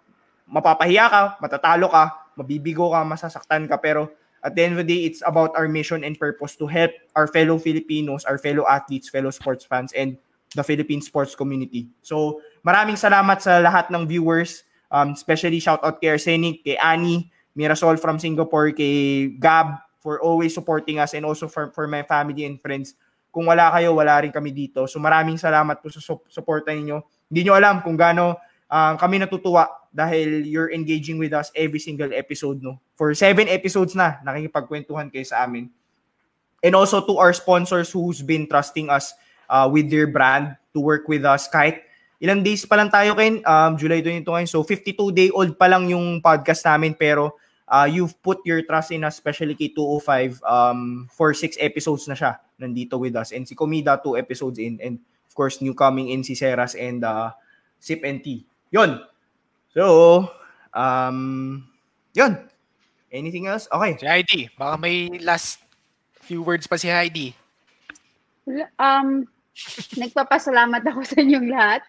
Kay Dino, kay Ken, then kay Marion, na ginagayt ako sa pag-host. Alam kong hindi ako perfect or newbie ako sa ganitong aspekto, pero tinuruan niyo ako. Then, thank you as well kina Neil and Ice, tapos yung si Jot. Yeah. Welcome sa For the Love of the Game. Saka Although guest lang ako dito. Saka may aabangan sila sa iyo, no, Heidi? May aabangan sila in the coming days. May aabangan. Yes. Yan. Okay. So, meeting na lang tayo later afterwards. So yun, Ken, take it away. Okay, that does it for our latest episode. So catch us again next week, July 29, Wednesday, 8 p.m. So I'm Ken. I'm Dino. I'm Heidi. And this is For the For Love the of the Love of the Game. Game. Bye, guys. Bye-bye. Bye.